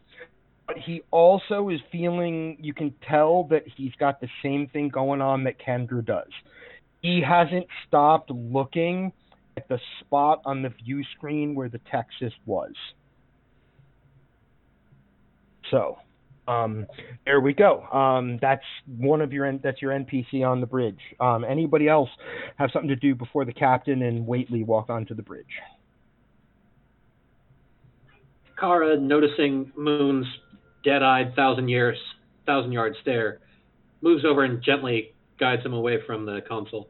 You've done a good job, Ensign Moon. He goes and takes. Maybe you should take a quick break. He takes his own seat. He takes his own seat at the secondary console, and he goes, "Yeah, that's not an easy thing to watch." Understood, Ensign. All I can think about is all the people we did get out.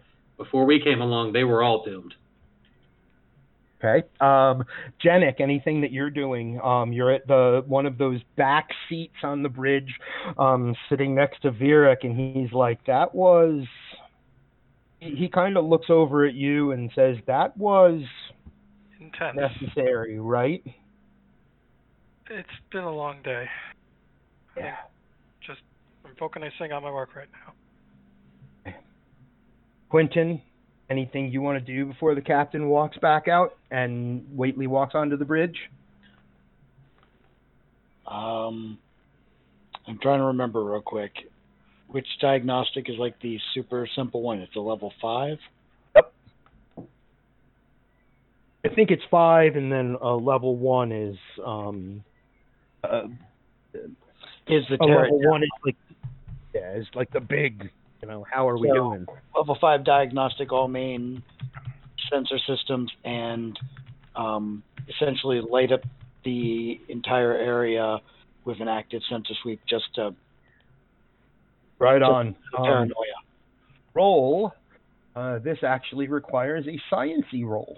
I love when people get to make rolls. That's what tabletop gaming is about. It is a reason and science. So you have 15 as your target number, and you are diligent. So 4 is your critical range. I'm going to spend one for the ship, right? And you get 1 die for the ship. I'm going to spend 1 threat to increase your complication range. It is now 19 and 20 gives you a complication.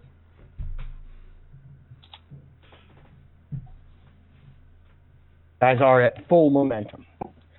You can stop rolling these 3 success rolls anytime now, guys.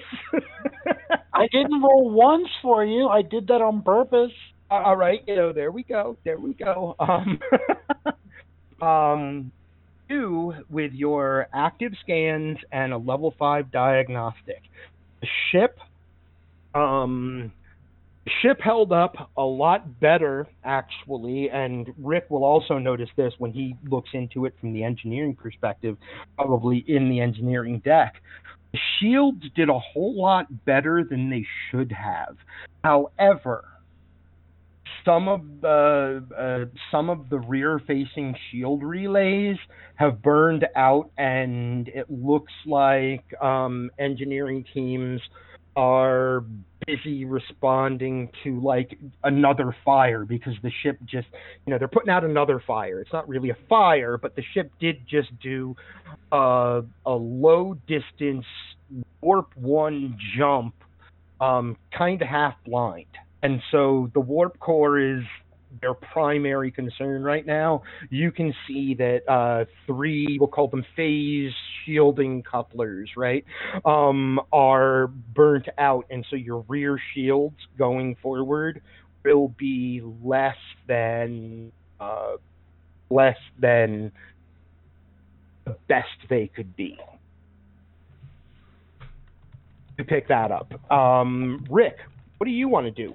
Well, with that scare with the Borg starting to assimilate the arms, Rick's going into what I'm going to call hyper-paranoid mode, and he's going to double-check everything that he can.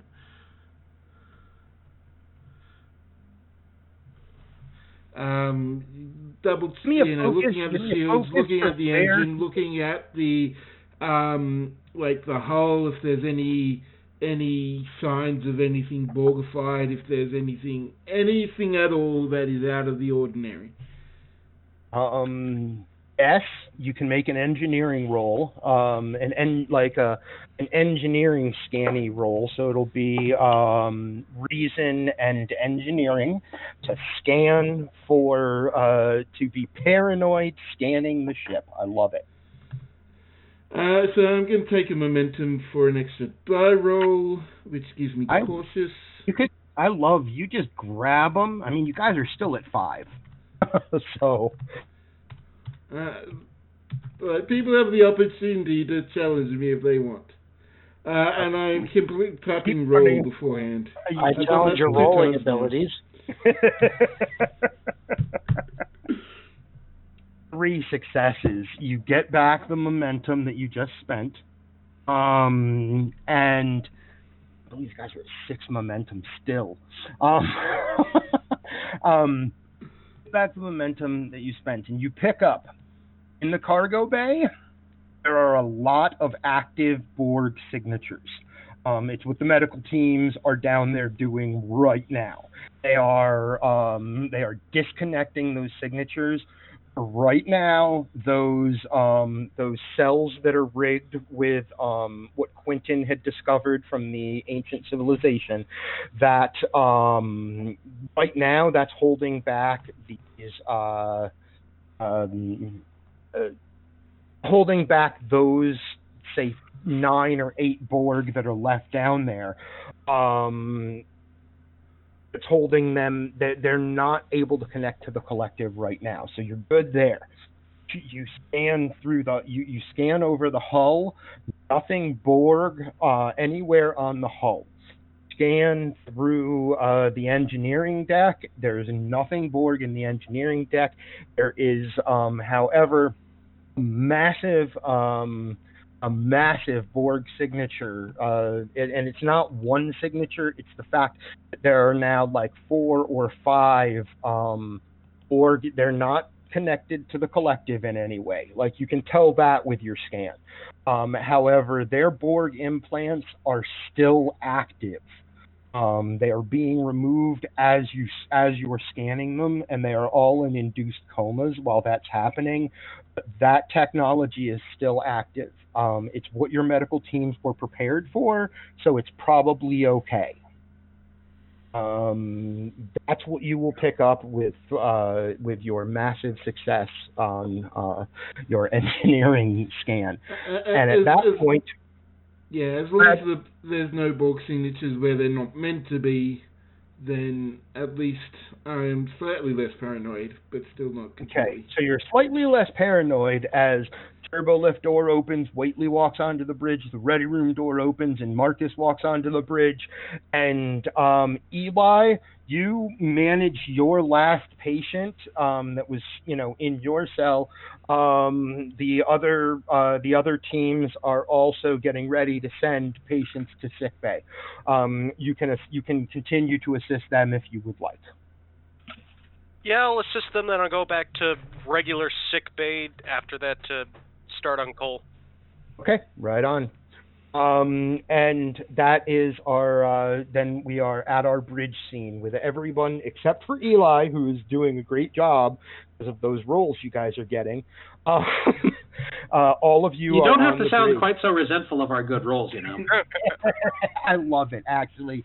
That was such an exciting first half. So all of you are now back on the bridge.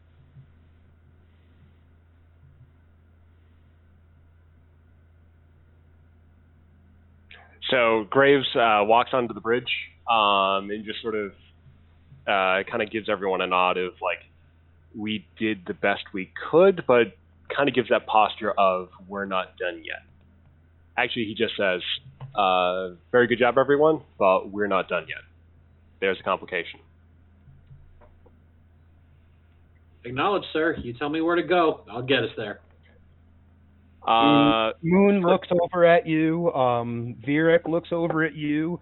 Klingon at Ops looks over at you. The USS Basileip was just destroyed. It was on a mission of the utmost importance because it could effectively determine whether or not the system is about to fall. First, I need to know, do we have everything on the ship secure? We have some shield emitters out at the aft, but apart from that, team's already on it. Apart from that, everything is fine. What about our docking arm, or our salvage arms? We had to blow them. Total loss, Captain. I'm not reading anything from them. All right. I'll read about the briefings on that later. Whately, or Chaplain Whately, how is Cole doing? She seems to be stable as I left the medical staff induced coma until they finished with their operations. Understood. Before we proceed any further, I assume that the medical teams in sickbay are in the cargo bay are still working on our patients. Eric offer. Actually, the Klingon says, "Yes, Captain." Send a message to the 47 crew members we picked up. I know they're probably still rattled, but if they have anyone in their company that is in any shape to do to assist with any medical work, I'd like them to be assisting in the recovery operation if they can.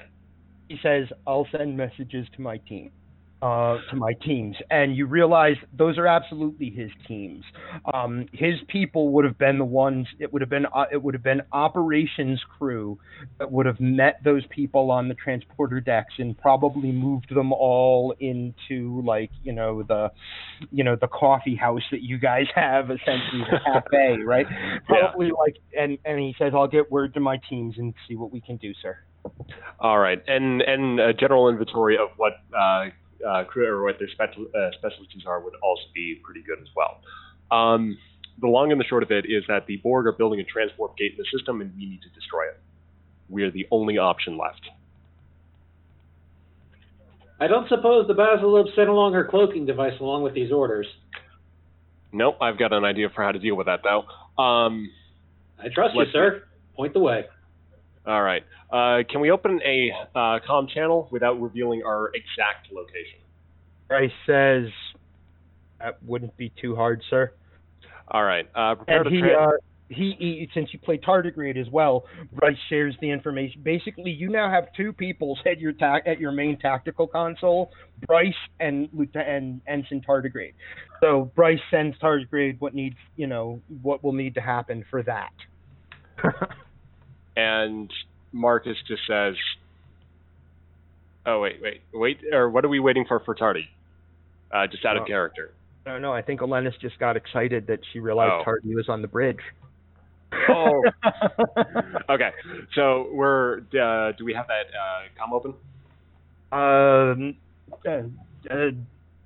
Who's the comm going to? Actually, he says, I can get you a reasonably secure channel unless we're sending it right into the system. Then I just need something that neither the Borg or anyone else can necessarily pinpoint us on. We can do that. Where do I need to send it?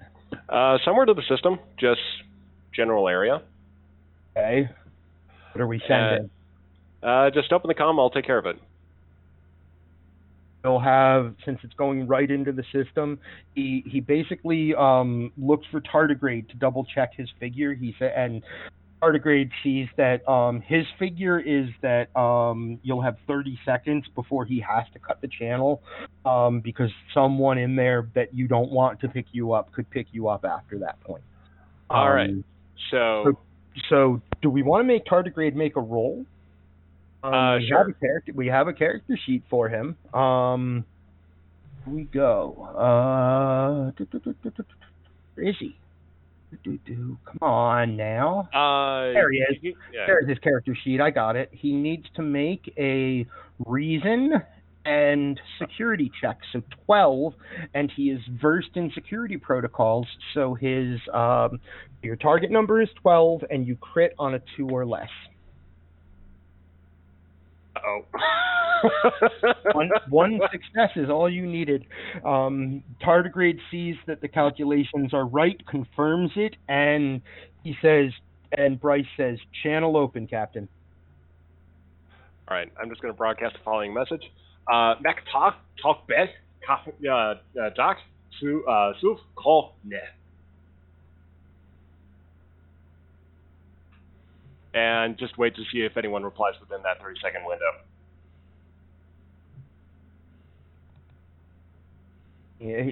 Bryce says, 15 seconds, sir.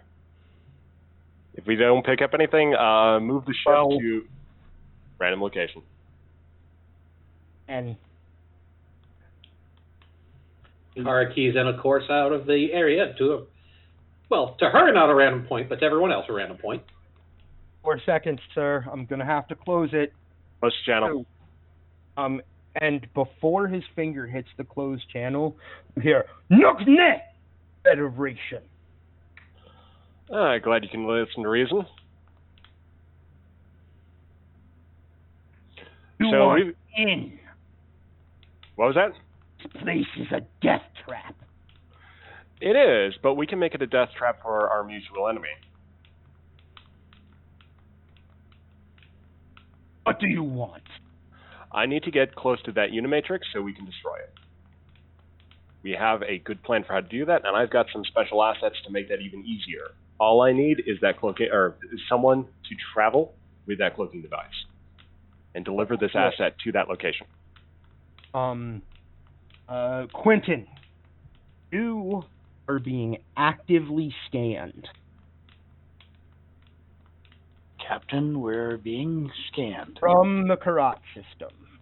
You cannot detect whether it is a Klingon scan or a Borg scan.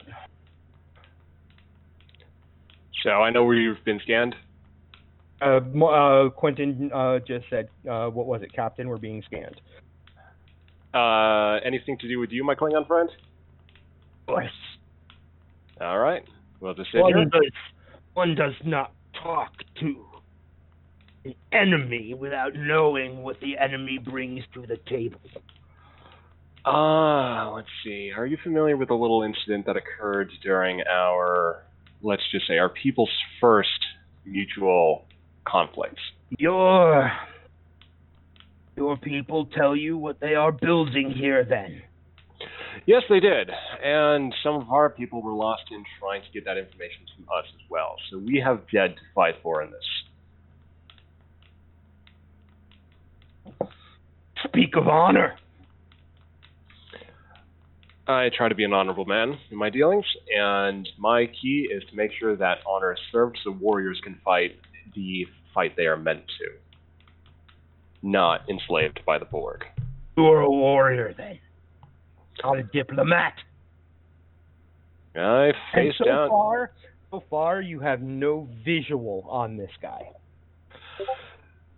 I've had my fair share of conflict. We've destroyed a member of Species 8472, and something that would validate your species or your people's claims against the Gorn.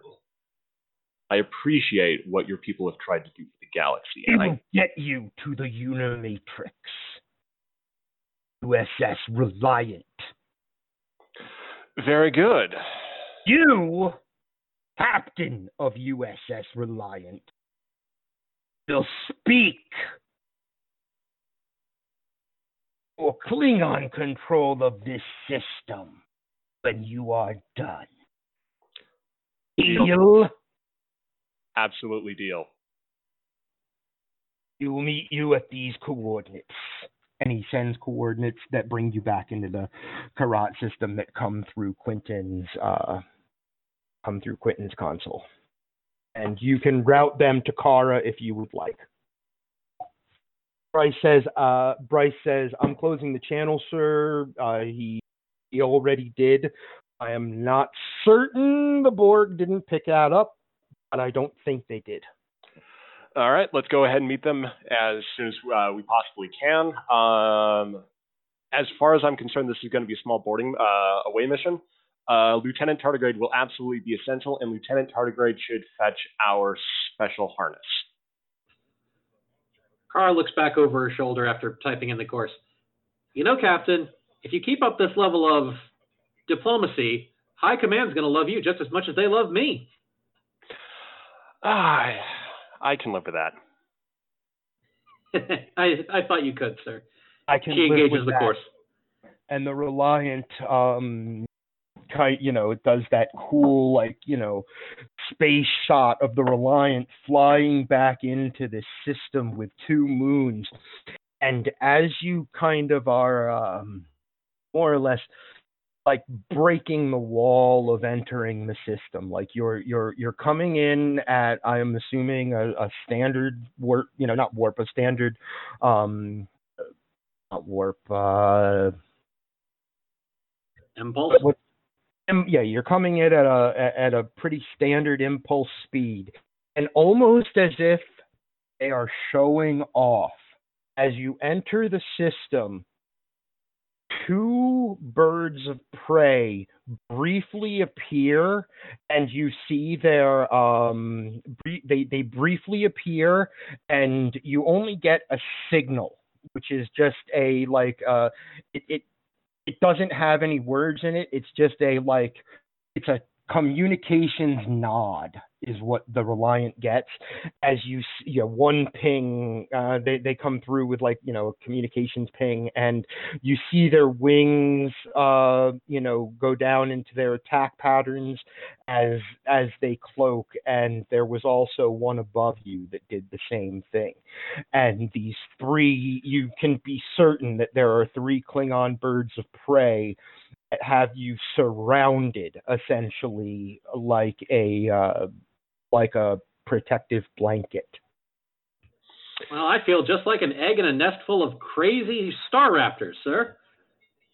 Better than the Borg. True. It's better than the Borg. Anyone else?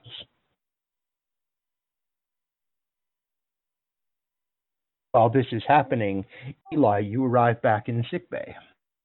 And you can see a Rigelian doctor. She is actually a doctor. What would be a good... someone throw out a good female Rigelian name. Varouche. Varouche. You know her as Dr. Varouche.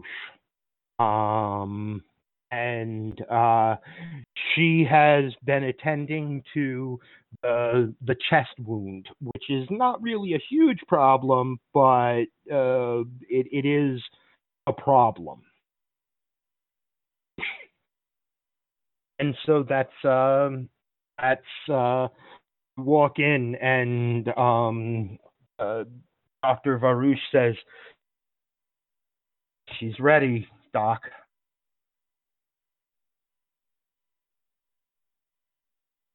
See, she's in an induced coma, Eli. Eli.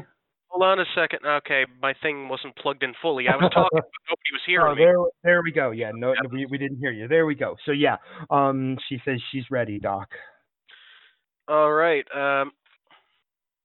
All right, Dr. Varouche, let's get this started. And go ahead and make a medical roll. This would be a great time to use more than one momentum, potentially. Okay, so how many momentum do we have? You guys have full momentum right now.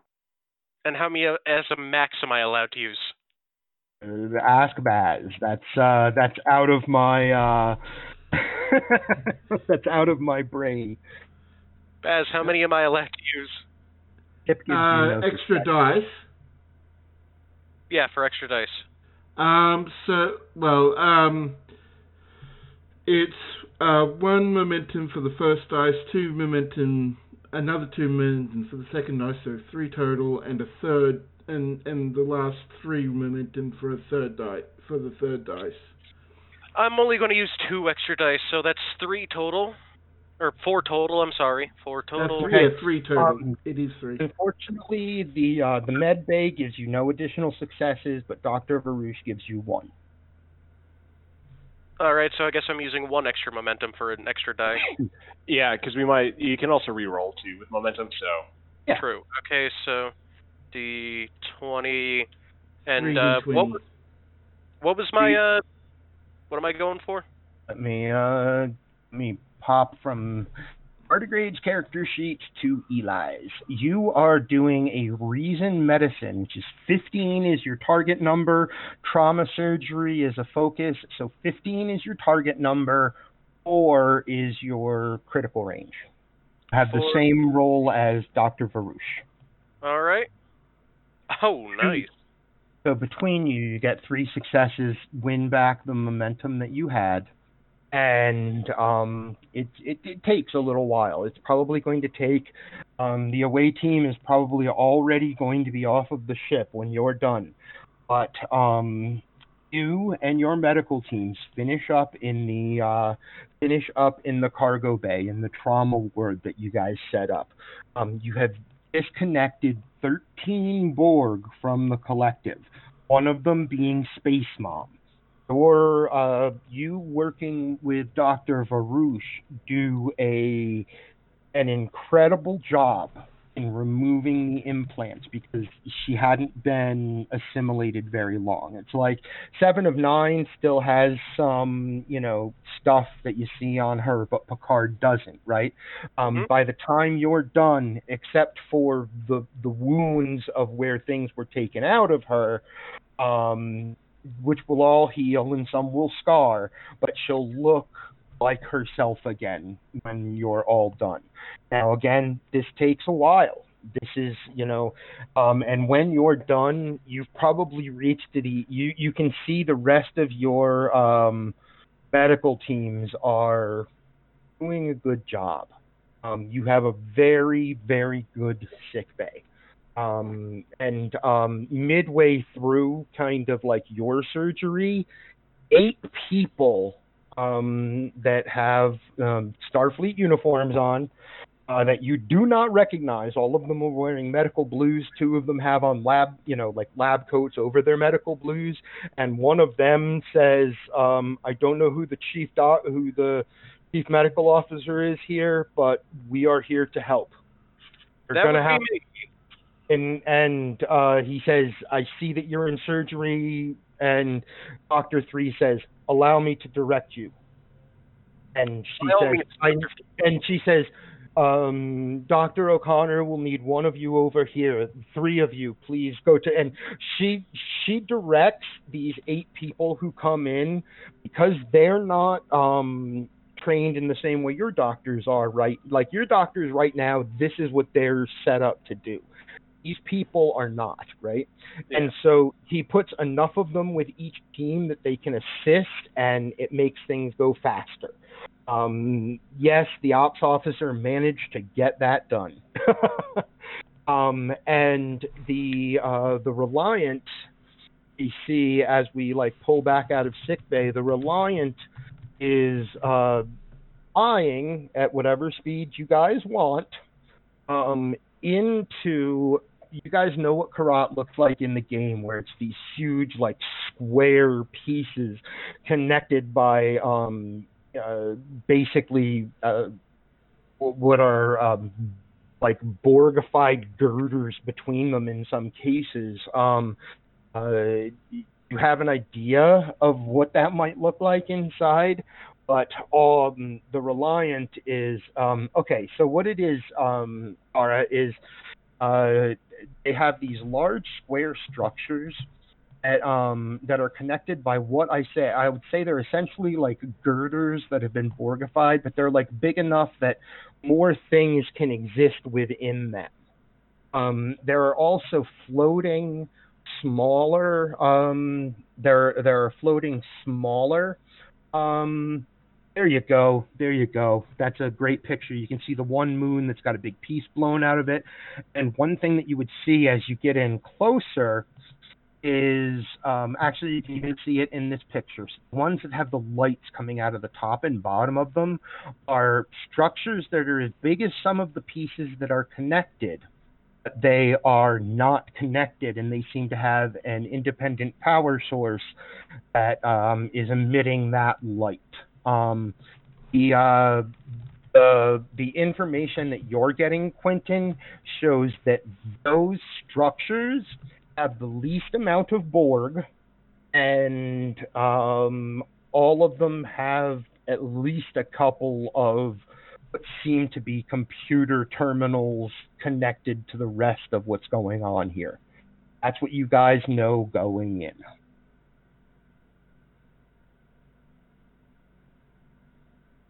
Yay. What would you like to do?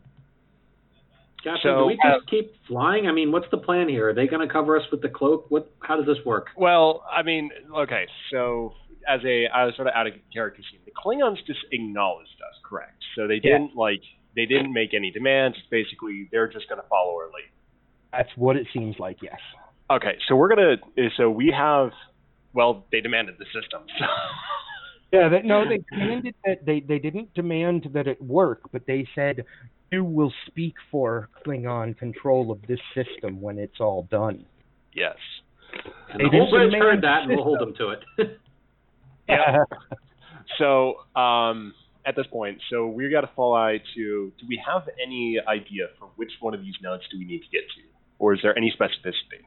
Quentin, make a science and a reason science check or a scan to determine that information. That is what will determine that information. Kara, meanwhile, has no idea how they're not being detected, and she just trusts in the captain. Do I have a target number of around 15? Yeah, I'm sorry, I didn't pull up your character sheet. Let me look. It's probably 15, and I don't know if you have like scanners as a focus. I don't think you do. So yeah, your target number is 15, and your critical is just normal at 1.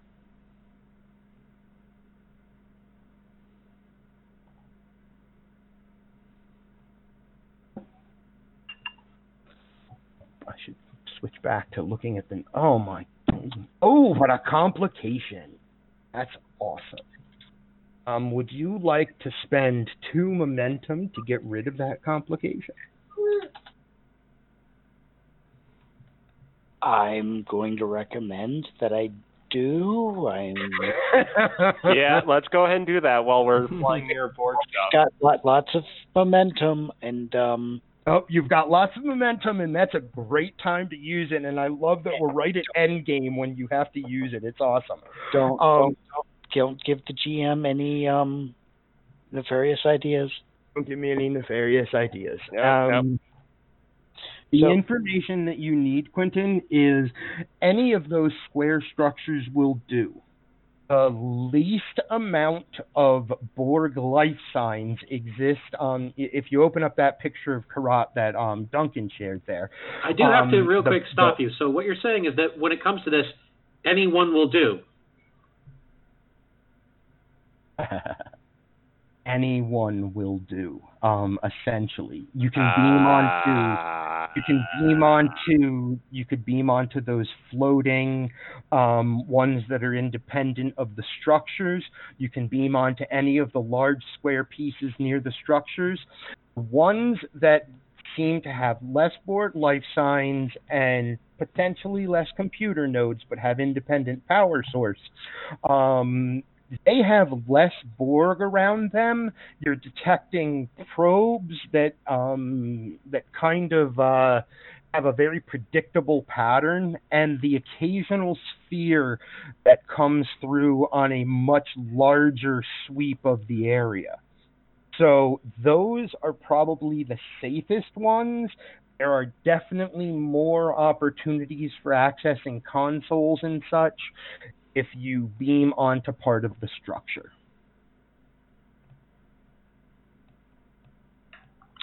Interesting. Basically, it's like both of them have their advantages.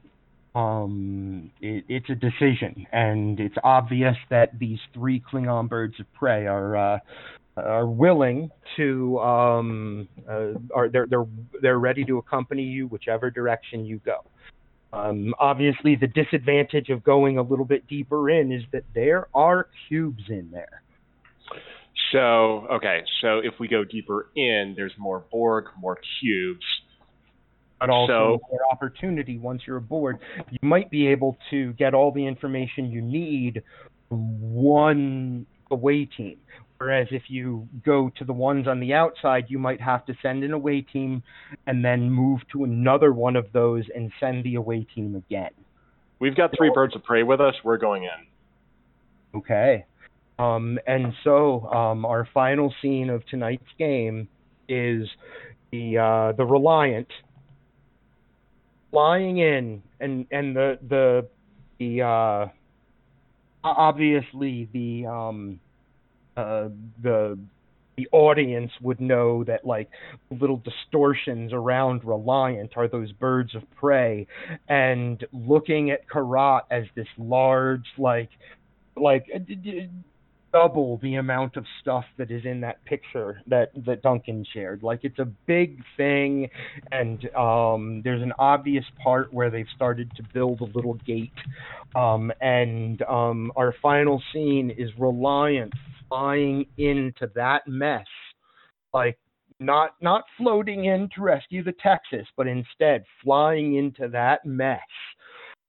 With the little fluctuations of the birds of prey that are accompanying you on the way in, and as you go in, you hear I don't know what the proper Klingon would be for.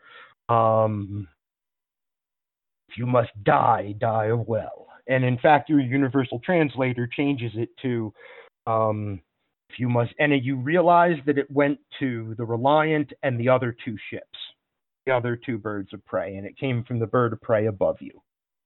Probably the guy you talked to is up there because it's his voice again, and it says, if you must die, die well.